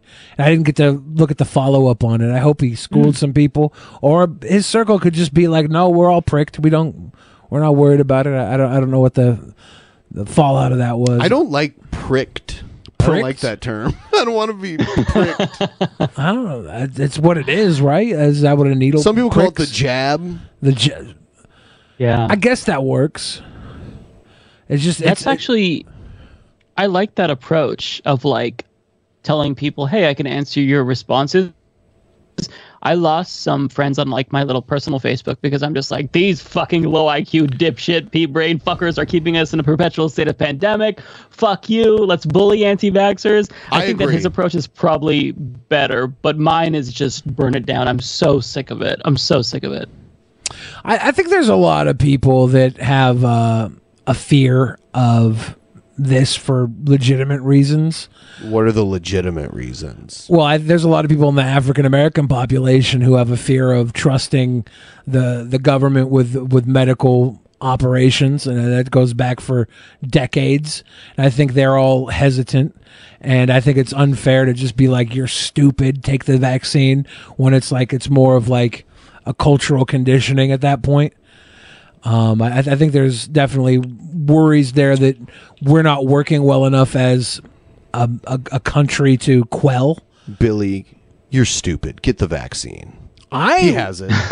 For one, I got all three of them. You got all three of them. I was like, I'm gonna get the Johnson. He flew to Europe and got the AstraZeneca too. Yep. He's a collector. I was like Pokemon on these pricks. Gotta prick them all. I didn't do that. I only have the local boy Moderna because of Seattle. Same. So give me that Seattle slug. If I'm gonna die, I'm gonna go down locally. Yeah. No, I think that there's a small percentage of the population who I think are understandably unvaxxed that I can be a little bit more uncharitable towards. Black Americans because of the history against them. Although if they just see that the rich white people are getting it, that should solve that. There's people also who don't realize that the vaccines are free. So they haven't gotten it because they think that they have to pay money. There's also people who haven't gotten it because they can't get time off work, so they don't want to have to deal with like the side effects and go to work. Having said that, though, I think that those numbers, like, we have to account for them, but the largest factor is mostly these like anti-vaxxers. I think it's like, what is it, 70%, depending on the poll, of Republicans are like straight up anti-vax. And the only thing that's going to get us to herd immunity, which is about 90% based on like some of the articles that I've read. Now? It's 90 with Delta. So before Delta, it seemed like there was a range between like 60 to 85%. Like there's no definitive, but because so much more people infect others with Delta, I can't remember if it was like 3 to 4 people compared to like 1 to 2 people with the original. Damn. Because of that, it needs to be 90. So I think that now is the time to just like straight up do vaccine passports, mandate them. That they're effective, they work. It's not necessarily a very popular thing to say, But there's literally no other way to get us to herd immunity, and it's not new. Like, when you say vaccine passports, you think about like the images in the 1920s when they like barged down or knocked down people's doors, barged into their houses, and forcibly vaxxed them and held them down. It's not that, like, we don't have to do that. All we have to do is say, look, if you want to dine indoors, you just got to either get vaccinated or show proof of a negative COVID-19 test within the last 48 hours. And those things really work. Like in France, for example, within a day of the prime minister or the president of France hinting at mandatory vaccines, he basically he got 1 million people to sign up. And so, yeah, Stabby, I like that. So the But My Freedom thing, this is my thing. I think that the left we need to do a better job at messaging, and centrists do too, because centrists are with leftists for the most part on this issue.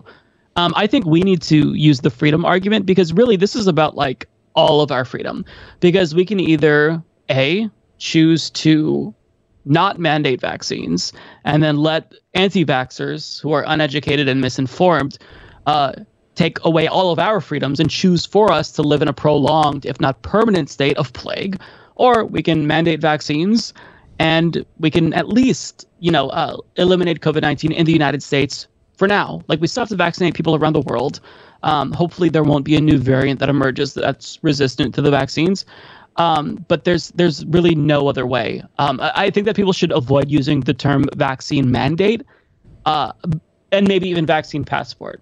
But at the end of the day, I think that there should be a level of freedom granted to people who are vaccinated. And so we should, if I want to go to a movie theater, I should be able to do that. Like, there shouldn't be a total lockdown. I'm vaccinated. I should be able to take my card. So it's about, we're the ones who are pro-freedom. Like, they're the ones who are anti-freedom and keeping us in this state of plague. I want to be free from plague. So fuck you. I'm freedom. You're not freedom. That's my take on it. You can kind of blame this all on the liberals, though, because way back after Vietnam, they had the anti-war movement.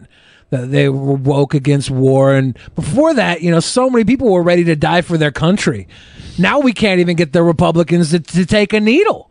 Like, they were going to go all the way to war and die in battle. But now they want to take a little prick in the arm? Die for your country. Get a prick. Well, and honestly, like, the conversation we were talking about with, like, Afghanistan earlier, and how there's so little trust in the government. I mean, there's a reason to distrust the government, right? Because of, how many times we've been lied to, especially like with our generation. We grew up during 9/11, the Iraq War, lying with WMDs. So it's not an issue of like people are wrong and stupid for distrusting government. But they are wrong and stupid if they distrust science. And they also really have to like not be so insular and and remember that we don't just exist like in a vacuum here in the United States. Like, this is a global thing. Like, I remember in 2020, like, there are a lot of Republicans, I think even Trump said, oh, don't worry about it. It'll be done in November. The pandemic will go away. It's like, okay, well, it's February and a lot of people in India are dying. So where are you now? So is this just like an election thing that Democrats created? Or is this a worldwide thing that we're all dealing with? So it's, I usually am very, very strong on like civil liberties. I think that we can't so the Supreme Court case that said vaccine mandates were okay, Jacobson v. Massachusetts, that was later used to justify bad things, like eugenics, for example. Yeah. So we have to be careful. Like, you can't just, I wouldn't flippantly just say, we're going to force you and like stick a needle in you. Like, I think that's the wrong approach. I think that, you could do stick and carrot approach and incentivize it. But at the end of the day, I can't think of another way out of it than to actually require, vaccine cards. I think somebody made the right point. Like, you have to try to find a different word other than mandate. But what do you use? It's hard, right? Incentive, the vaccine incentive. Yeah, that's we more got the positive. vaccine incentive plan. Because it sounds really, really bad. Like, if you hear, like, that's why even I like a lot of leftists, they won't say vaccine mandate. Like, I've seen kind of like people in my leftist circles who are like, what do you think about vaccine mandates? And they'll like do a poll. And it's like, I think people are afraid to say it because it sounds very scary. It's like the boogeyman, but it's not. And I mean, if you look at polls, over 60% of Americans want a vaccine mandate. because we all kind of want freedom back. Like the vaccine mandate people are pro freedom, and it's not like I'm saying, hey, you have to do this thing that I would never do myself. I got vaccinated, you guys got vaccinated. It's like we all want freedom. So I want people who are frustrated with masks, talks of vaccine passports.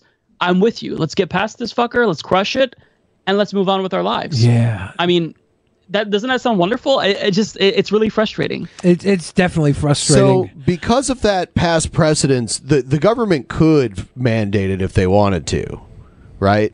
Yeah, there's limited things that you could do at the federal level, but Joe Biden can do things that would be very effective. So if he said, the federal government is in control of like interstate travel. So if he says you can't travel to another state if you're not vaccinated, that would be very effective. And this is kind of something that France did. Like they said, if you're going to travel by train long distances, you have to, show proof of vaccination or have a negative COVID-19 test. And I mean, having a negative COVID-19 test, I think it's good that there's an alternative, but that's really, you're not going to want to get tested if you're doing all this stuff. Like ideally you get vaccinated. So the goal ultimately is to make sure that we are making people get vaccinated, and things like that can work. Like Joe Biden can say, okay, all federal workers, you have to have vaccine mandates. If you're going to contract with the government, we will not maintain that contract if you don't require vaccinations for your employees. And at some point, a lot of these private companies, they're not even going to need the government to tell them to, because, we all know this is bad for business. Like the lockdowns, people not wanting to go out, go to the movies, stimulate the economy. They don't want that. They want the pandemic to be over. So a lot more businesses, I think, are going to start mandating this. And you see a lot of states already saying, all right, state workers, you got to get vaccinated. If you're a healthcare worker, you've got to get vaccinated. Some companies are doing that.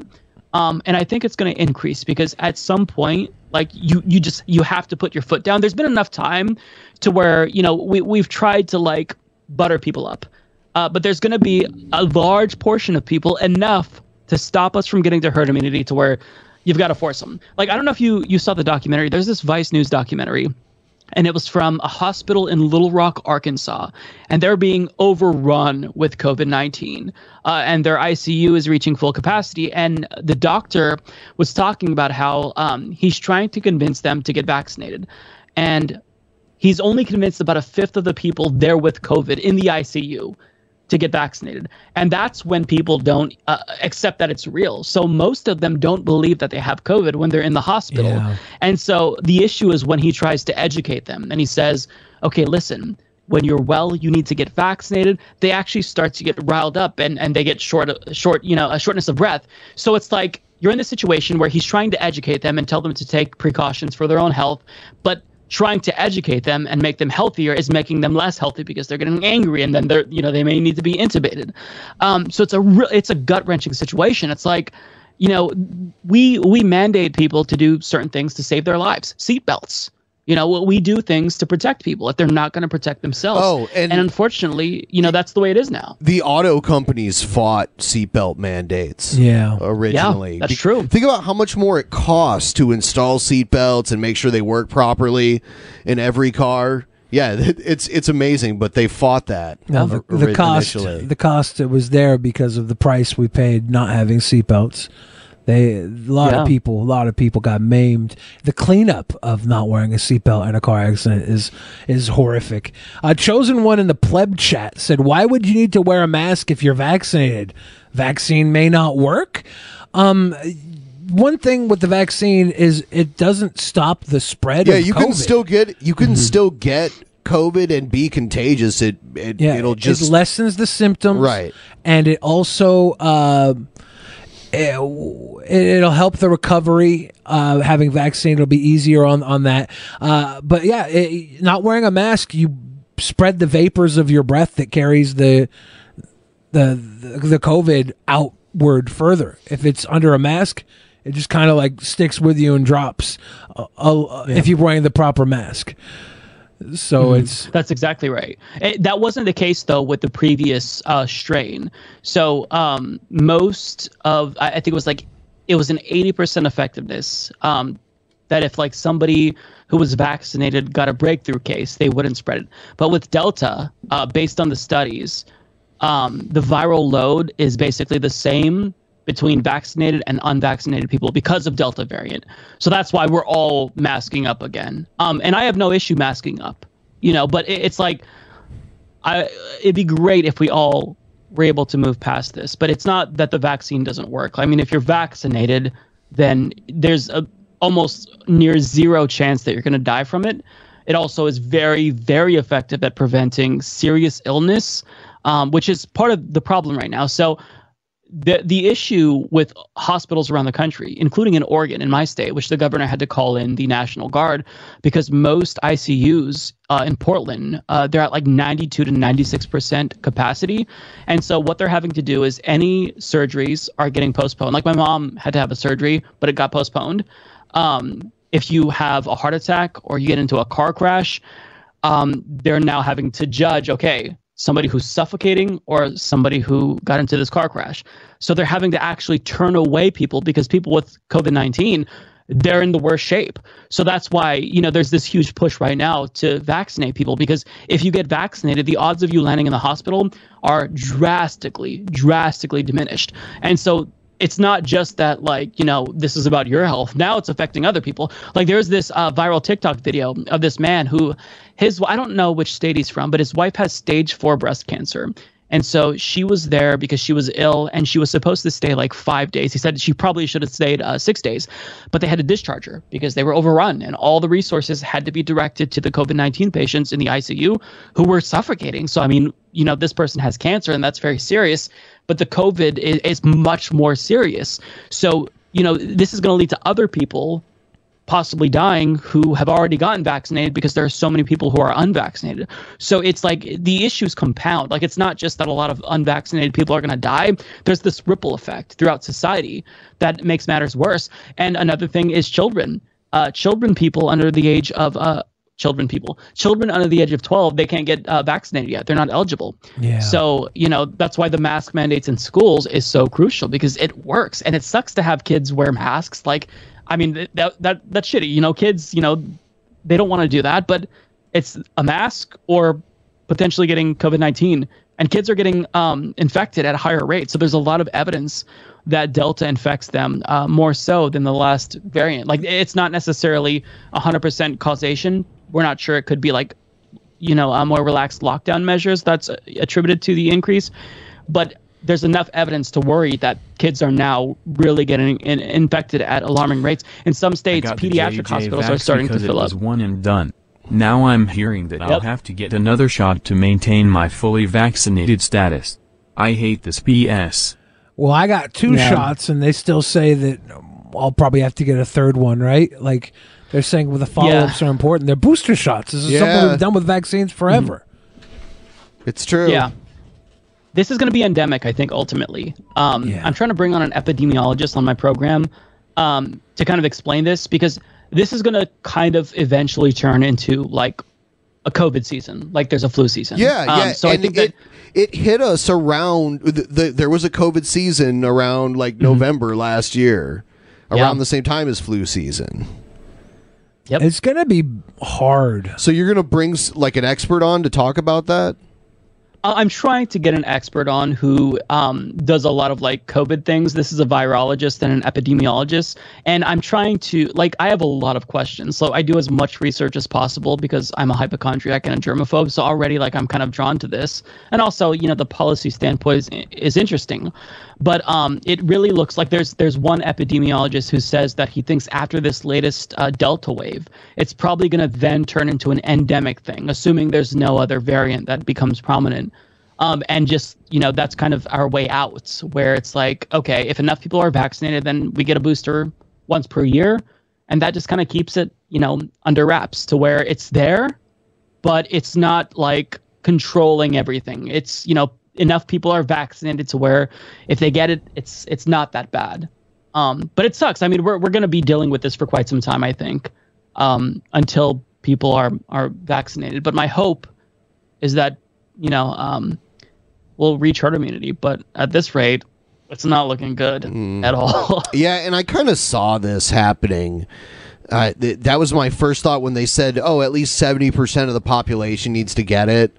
I'm like, that seems like a lofty goal. And all the lotteries that the states did, they didn't really amount to much. It all In amounts one to state nothing. they did, but overall, the lotteries that were very stingy, like, you know, you'll be in a lottery to win like $100 gift card or something, those don't work. I mean, maybe they do to an extent. I'm not sure, but the ones that really work is, I can't remember the state that did it, but it was like Ohio gave away $1 million to 3 people. Right.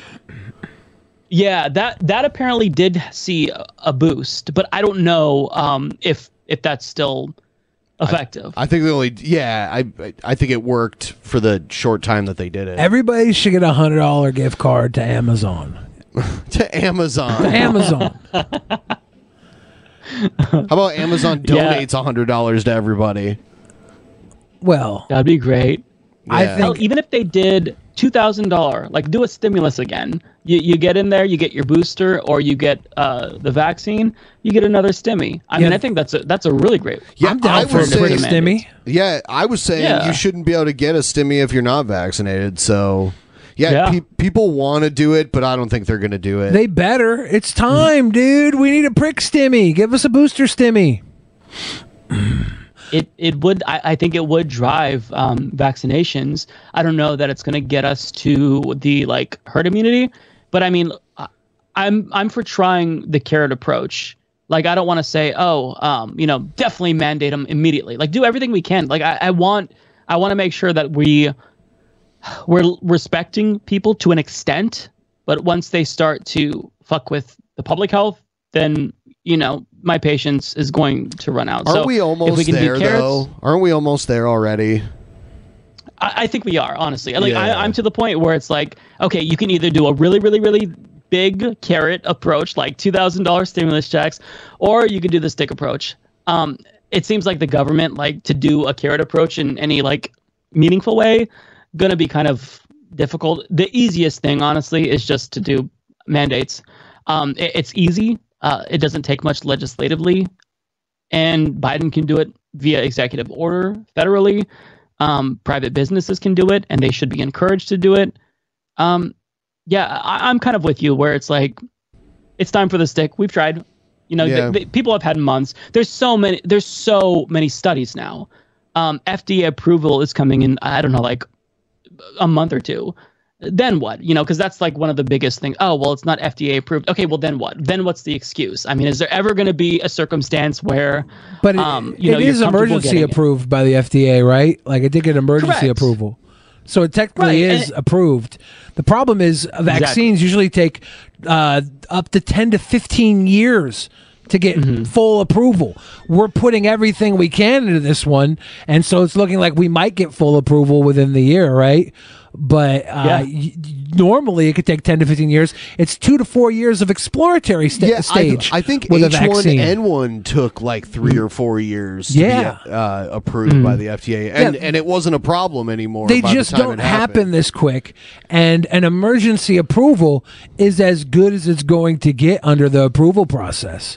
The fact that it's going to possibly get approved fully in the next year is unheard of. It's unprecedented. Yeah, and the emergency authorization, it's not like they were just very willy-nilly, like, okay, sure. Like, it's a very rigorous process, and these companies, they're not going to apply for emergency authorization if they're not 100% sure that their vaccine is going to be safe and effective, because if they fuck up, that's a lot of money that goes back into, fixing things. I don't know the logistics of the vaccine manufacturing itself, but they want to make sure that they get it right on that first try. And honestly, like, people, I don't think discuss enough how lucky we are that there's a vaccine that's this effective this quickly. Like, it's truly, like, it shows like we're living in the era of modern medicine, but instead, it just drives more skepticism because there's no trust in governmental institutions for reasonable, reasons. But I mean, look at the science. It's incredibly clear. It's probably because the vaccine's made out of adrenochrome. Dude, right? I wish we could get some adrenochrome. If they were giving away free boosters of adrenochrome, Come on, Wouldn't man. that make it better, right? Yeah. All the elites love it, so. Yep. That's probably what the people who are against it are worried about. They're like, oh no, it's got baby scales in it. they took Reptar and took his baby scales from Rugrats. Reptar from Rugrats. They took his scales and put it in the syringe. They were shoot in my asshole. I don't think so. Baby scales. Oh my gosh. It's funny that you Some mentioned. of the. Oh, sorry. Go ahead. No, go ahead. I was going to say it's funny that you mentioned Rugrats because someone sent me this King Cobra remix and it's the Rugrats theme music. Anyway, what were you saying, Mike? No, I was gonna say some of the conspiracies around it are actually like legitimately funny. Like Yes. the 5G one and the magnetized one. I'm like, dude, you're a superhero if you're magnetized from a vaccine. Isn't that like something to celebrate? Come on. Right. You should be climbing excited. metal things. Yeah. Why not? So I don't know about this vaccine, but I turned into a refrigerator and my kid put a report card on my arm. I don't know. We got a don't know that just came through from Seth Looks. Says part of why it was developed and approved so fast is you normally have small teams working on them. This time it was like the whole world. Exactly. Yeah, That's true. Yeah. it was a focused effort to race. Everybody focused big time on this. It was a call to arms, and they got it into people's arms at a record pace. Mm-hmm. It's just the people It's have been the cool. impediment. Yes. Right. As per usual. Yes, that's right. That's Yeah. right. I know this stuff. When I think about it, it really like makes me feel doomer because it's like, oh man, we're never gonna make it. Like, how long until there's a new variant that is resistant to the vaccines, and then we're right back to square one? Like, oh, What are they going to say when there's a variant that does take out a bunch of kids, like schools or basically like nursing homes? Like, then what are they going to do? The Columbine variant? yeah. Yeah, basically. I mean, honestly, I still think that they won't be moved by it, and maybe that's too cynical. But I mean, in this day and age, people are so conspiratorial to where they don't even trust their family members. I mean, that's how bad like political polarization and conspiratorial thinking has gotten. I saw this article from Vice that one of the Parkland students, their father, after seeing Marjorie Taylor Greene harass David Hoggs, now believes that the Parkland shooting, it was a false flag. So at first, when they survived, like their father was very like caring and wouldn't even like wear maroon colored shirts because that's the shirt that the shooter had or something. So like was very, very sensitive to everything. But he got involved with QAnon, saw that video, and he's like, oh, yeah, it's a false flag and you're a crisis actor. Fuck you for being a crisis actor and being in on this plot. Like to his That's kid, insane. Yeah. and who's 17, by the way. So this wasn't like part of the graduating class when it happened. Like this is a 16-year-old who year after year still went to that school, whose father thinks he's a crisis actor. And I've seen child actors. They never really tend to grow up and live healthy lifestyles anyways. So this kid was going to grow up and have a shit family and a shit dad. I'd rather have this dad that thought I was a crisis actor than have Jamie Spears as a father. Oh, Britney Spears, she was a child actor, not a crisis actor. Her career was a bit of a crisis. Yeah, it was a crisis. But like, this guy doesn't sound half as bad as Jamie Spears. Doesn't sound half as bad as Lohan's father. He's not so bad. Lopan. He's terrible. He's horrible, guys. Yeah. It's a joke. Yeah, that guy is also a raging alcoholic, as Juggalo points out. That is true. Yeah, he kind of goes on these tirades when he's drunk. But yeah, have you guys been following the Free Britney stuff? I have not followed it super closely. But Yeah, she's is not she free now? She's not free. She's Her getting father closer. has relinquished his conservatorship. There's still another member of the conservatorship that has control, and the father has relinquished his control under his own terms. So he's stepping down, but he hasn't fully stepped down yet. So it's like the beginning of saying, well, I'm gonna go, just let me get my stuff, like so it could go anywhere now. Britney ain't free yet. Britney is not free yet. We gotta fight for Britney. Hey, I'm all on board. I'm wondering how long until Free Britney is like a partisan issue. Because right now it seems like everybody supports it. But how long until... Yeah, which side's going to get Britney if it becomes a partisan issue? Yeah. I mean, it's hard to say. I saw Matt Gaetz tweet out support for Free Britney. I've seen some like progressive lawmakers. Has Ocasio-Cortez said anything about Free Britney? I'm not sure, honestly. I'm not sure. Yeah, I have to look. Are we going to get Marjorie Taylor Greene and Ocasio-Cortez on the same side of something? Is that possible? I think that maybe Marjorie is like waiting to see what AOC says, and then she's like, "Okay, you support it." I'm actually against Free Britney. Like what she's saying. She's like, Britney obviously is crazy and shouldn't be able to take care of her own life. By the way, have you seen the adrenochrome in these Capri Sun packets? They just jam the straw right in the back of the baby's neck. That gave me a bad visual, but that was funny. Yeah. It's rough out here, isn't it? I think, it's wild that Britney could be in the position she's in, like for over a decade, being under the thumb of this conservatorship. Like she can't. What's worse is what if she gets out of it and we realize we were wrong, and like for some reason she had to be in this, and her life goes completely off the rails because we had to get in and fight for her. Like I doubt that's going to be the case, but like in the back of your mind, you have to think about that. Like what if we were wrong? Well, then we have to do the opposite. Imprison Britney. We have to reverse, clean up the mess we made. Yeah. I hadn't thought about that. Interesting.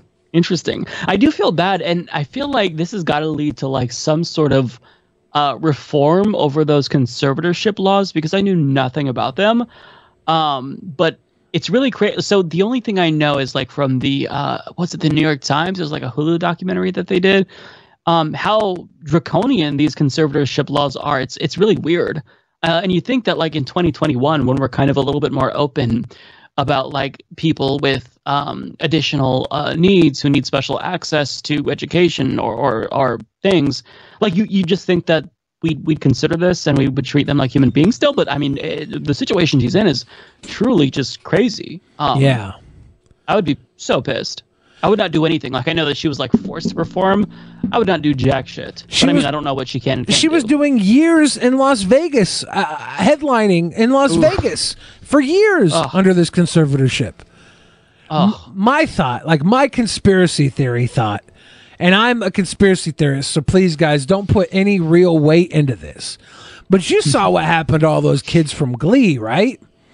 What if Britney's father got her under conservatorship because she wants to spill everything? He's like, no, guys, I'll protect her. I'll keep her from saying anything. I'll keep her under conservatorship. Please don't send her off like those kids from Glee. Please don't send her off like the Glee babies. Please, the please. Glee babies. Like that's obviously a conspiracy theory, but like, what if he is the hero here and he's fighting Hollywood, who's trying to hold her down because of all the messed up stuff they did to all the Mickey Mouse kids before Glee came out? That is a more rational conspiracy theory than like most conspiracy theories. I'm down with it. I love conspiracy theories because like I'm like really good at bullshit. I'm a top tier bullshitter. So I could just make up conspiracy theories all night long, but I know how dangerous that could be because I can be very convincing. If Billy actually understood law, he could be a good lawyer because he is a good bullshitter. I have no value for law. But no, I've heard you basically be Martin Shkreli's lawyer to so many people. No kidding. Yeah, because he knows Martin Shkreli. I convinced him one night in like a chat room of people. I convinced them that I believed I was a god, and I had this entire like. He thought I was crazy. He like texted me. He's like, "Man, are you okay? Are you fucking crazy?" But I was just going off on a tangent, convincing people that I was a god based on like mathematics and belief. It was so funny. Billy, and they actually believed that you believed that? They thought they thought I was crazy. And then some people actually believed in it too. Like they were like, "Man, this is making a lot of sense. This is actually." You got to start a cult, Billy. You can get rich. Billy will try to convince you that Martin Shkreli actually saved lives. Billy. Yeah, of course. Wow. did. Is he still in jail or was he released? He's in jail. I think he was on track to have an early release until he got caught with a cell phone. And when he got caught with a cell phone, it kind of threw that off. So maybe he'll be out in a year. Maybe sooner, maybe later. But And the Feds sold his Wu-Tang album. yeah, they sold his damn album. That's dirty. That's dirty. I will argue he never should have had that. It should have went to somebody else, because that's a holy item. And I will argue that he did the world a favor by buying it, because the album was not that good, and people wanting to hear it and not being able to is better than people actually hearing it and be like, "Oh, this was a shitty Wu-Tang album." That's fair. That's fair. So he kind of saved the world from having to listen to his shitty Wu-Tang album, and they'll always want to hear this until they hear it. They'll be like, "Oh, this is all we were waiting for." I heard some of it. It's not that good. Oh, I know there's a parody of that whole thing in, I think it was Watch Dogs 2, where you have to break into a I don't know like what the character was, but it was very clearly like a Martin Shkreli character, and you have to steal some record of like a legendary band. And I was like, okay, that's funny. This is interesting. Yeah, I never finished the game, but I remember that mission. That's funny. That was big. That was big in the public eye. He was such a character with all the crazy shit. It was the Wu-Tang, the raising the price, the being like completely smug on every level all the time. He was easily hated. Easy guy to hate. Very, very hateable. He also had a punch face as well. And I say that as someone with a punch face. Like if I shaved my beard, you'd want to punch me in the face. He definitely has a punch face. Well, when he was being, they were petitioning jurors for his trial, and people who had never heard of him before were like, yeah, I don't know. He's just got a punchable face. And this was like when they were interviewing them to be on the jury. It was hard for them to find people that didn't hate him. Those people might have been trying to get out of jury duty too, though. Maybe. That's true. That's true. That's under like. Wasn't it like Asterios that told us his girlfriend tried to get out of jury duty by writing "I am a racist" or something like that? That's what my dad would do. Was that? Yeah. I thought it was Asterios that told us that. I can't remember. I think he might have too. That's like the common thing. And now that might get you on a trial, because they're going to call for a mistrial afterwards. I don't know. They asked my dad if he was racist against anybody. He said white people, and they didn't call him back. I am a racist. To try and get out of it. That's hilarious. I never got called for, I was part of jury duty, but I never got called for like the juror selection process. Yes. The one time where I had to show up, they ended up like going to a settlement or something. So I'm like, what the fuck? I got up early for nothing, and I didn't even get to be on a jury, because I would have probably been on one. I would have been okay with it. You got that sweet check for $12 though, right? Yeah, yeah. You ever get it? I'm pretty sure it was exactly $12. Yeah, it's something like that. So insulting. I would have done it anyway, but it's like $12. People are going to take off work for this. Like, no wonder why so many people like screw it. Lucky for me, like the place I worked, they had to give it to you off, and they let you use a vacation day if you really wanted to get a paid. Vacation day. Well, if you wanted to get paid for it. Oh wow! You could take it unpaid, or you could use like a vacation day to get it paid. Oh, okay. Yeah. They had like unions. They'll pay you a certain amount when you have to go do it, right? Like a lot of unions. That's why my dad, when he had to do it, he took the week off, and when he went down for it, he said the thing, and they didn't have to finish his week off, but the union was covering it. Yeah. Oh, nice. See, it always pays to have a union. Yeah. I only worked one union job at a grocery store. Unions were nice. pretty sweet for a while. I don't know why we decided they were terrible. I guess it was probably just whatever happened to those union things I hear about. I worked at a union at a Kroger, but it was like in the meat department. I think that's like its own unionized thing. The meat department? Yeah. Oh, interesting. Yeah. Well, it was meat department person for stores. I didn't know they were different or not, but the unions for the grocery stores are big. Like a bagger, a young kid that starts is going to start pretty healthily in those scenarios. I think that's why Winco's prices are so low, because they're employee owned. So I think they break the union. I don't know. Is there a Winco on the east side? I don't think there is. I think there's far south. Yeah. I don't think there's one nearby. No. Winco. Oh, so they don't know Winco. Some of the viewers. Yeah, if you guys don't know about Winco, it's like I don't know, halfway between a Walmart and a Costco, but there's no pass. There's no you don't have to have a membership, but you got to bag your own groceries. They don't have a bagger. It comes down to the little tailpipe, and you got to throw everything into the bag yourself. But the prices are respectable, and I assume everybody gets paid well. And they have a giant selection of everything, which is always kind of cool. You get all the weird Pop-Tart flavors. You get every chip flavor. It's always when I was a kid, I was very excited because They had every fucking thing. It was like the Toys R Us for foods. Yeah. It's the only place you go and you look at the generic brand cereal and get a boner. They have all the Malto meal. Normally you'd be like, I don't want that generic shit, but then you see this selection of Malto meal and you're like, well, this is actually an impressive selection. I might go for the bag over the box on this occasion. Yeah, they do. Their cereal collection is insane. Yeah. I have not been to a Winco in a very long time.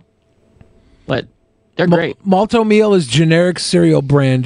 They have the knockoff Fruit Loops, the knockoff Cocoa Krispies, knockoff all the stuff you'd get in the box. They sell it to you in a bag. It's cheaper. It's bigger.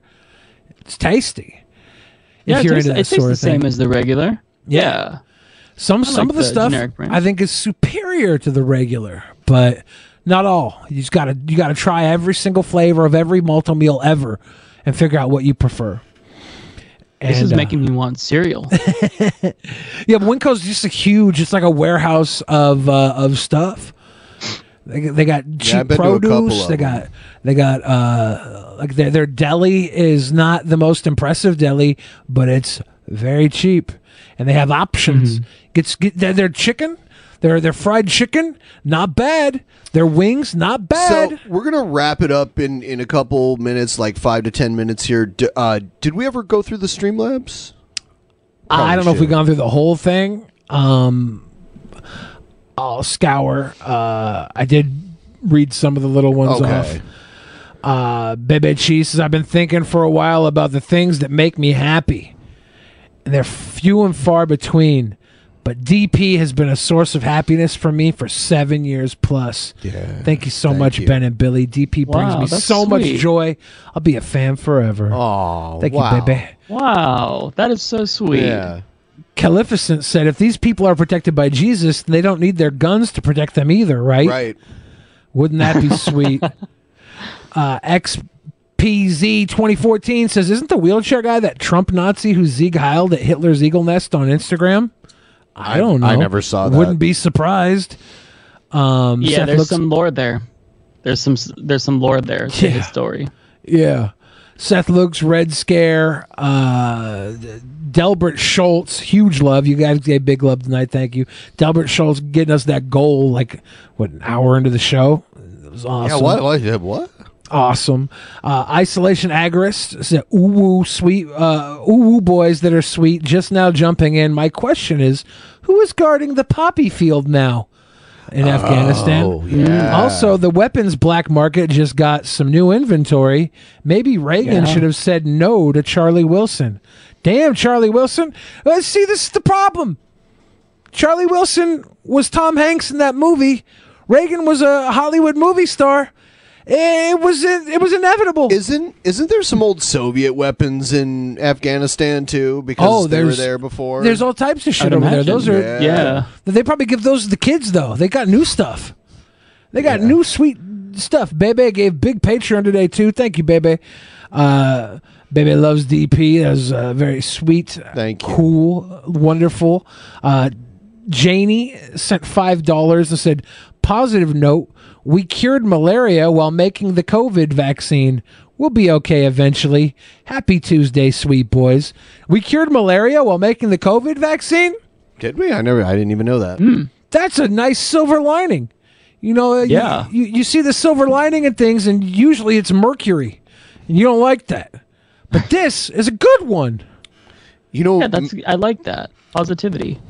You know, malaria just it means bad air, malaria. They used to think that, people would always, back before they knew what caused it, people who got it all the time usually came back from the swamp, and they thought it was the swampy air. They didn't know it was the mosquitoes that were causing it. Oh, that's interesting. And so, like, the Latin origin of the word bad area, air. Yeah. Bad air.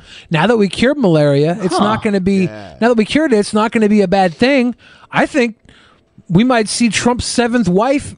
She might be named Malaria. I think her name's Ivanka, right? Oh, no, that's his daughter. That's against He did all have a wife named decency. Ivana. Yeah, that's Ivanka's mom. Ivana, Yeah. Ivanka, Yeah. Malaria, A little bit too Milana, close.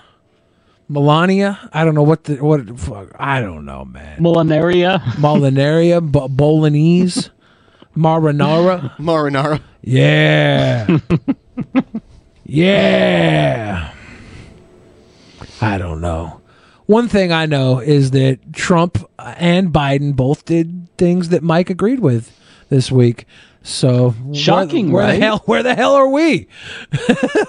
I'm very difficult to please, but okay. I was pleasantly surprised this week for different reasons. It's weird. Yeah, I feel gross saying that.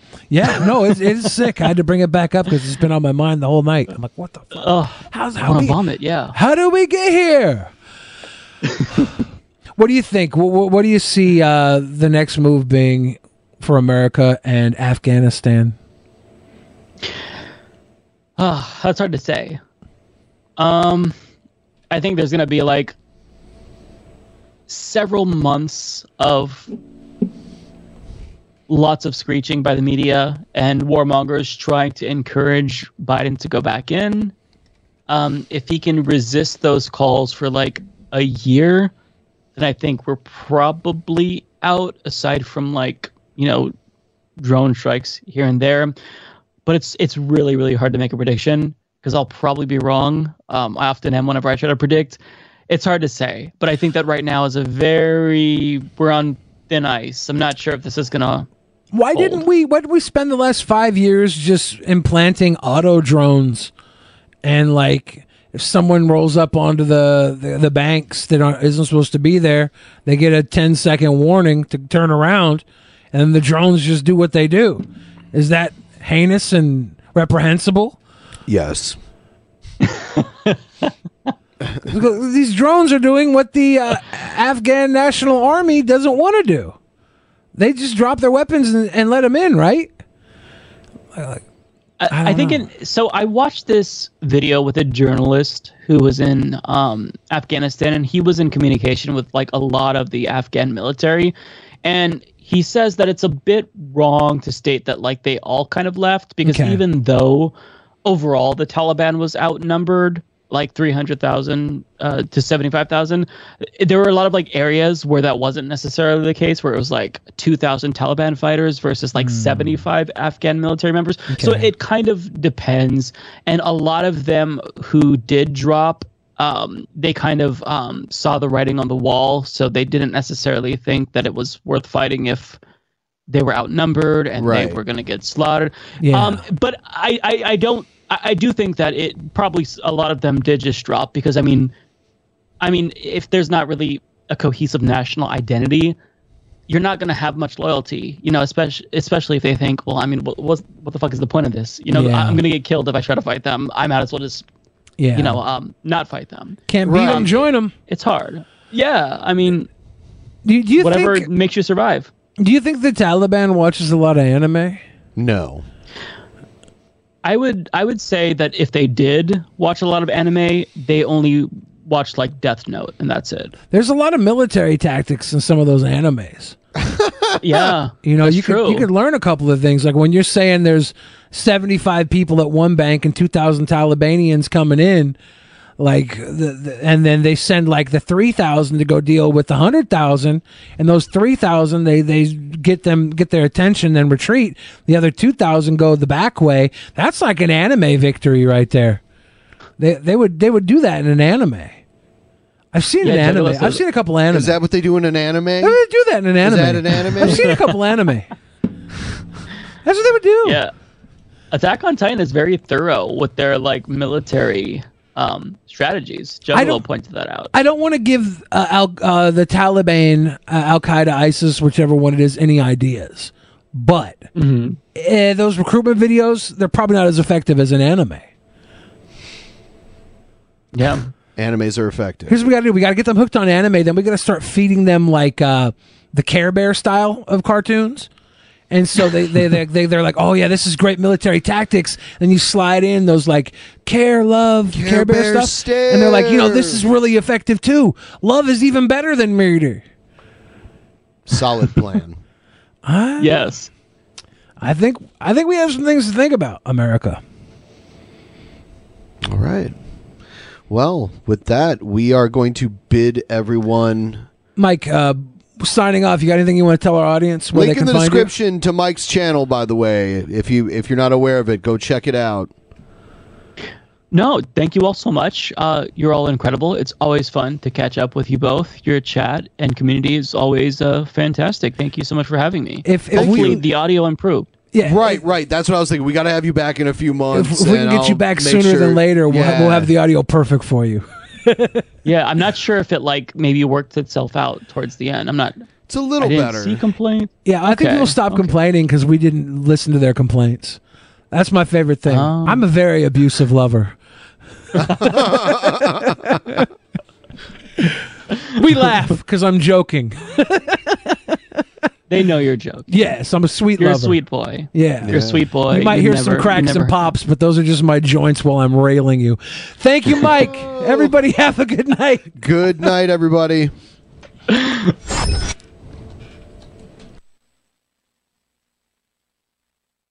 In the beginning, there was nothing. And then there was the Drunken Peasants Podcast.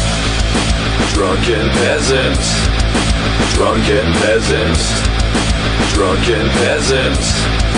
Drunken Peasants. From the strangest corners of the internet, gonna get TP'd by Billy and Ben. You know where you can find them at. Get ready, cause they're gonna kick your... Drunken Peasants. Drunken Peasants. Drunken Peasants. Drunken Peasants.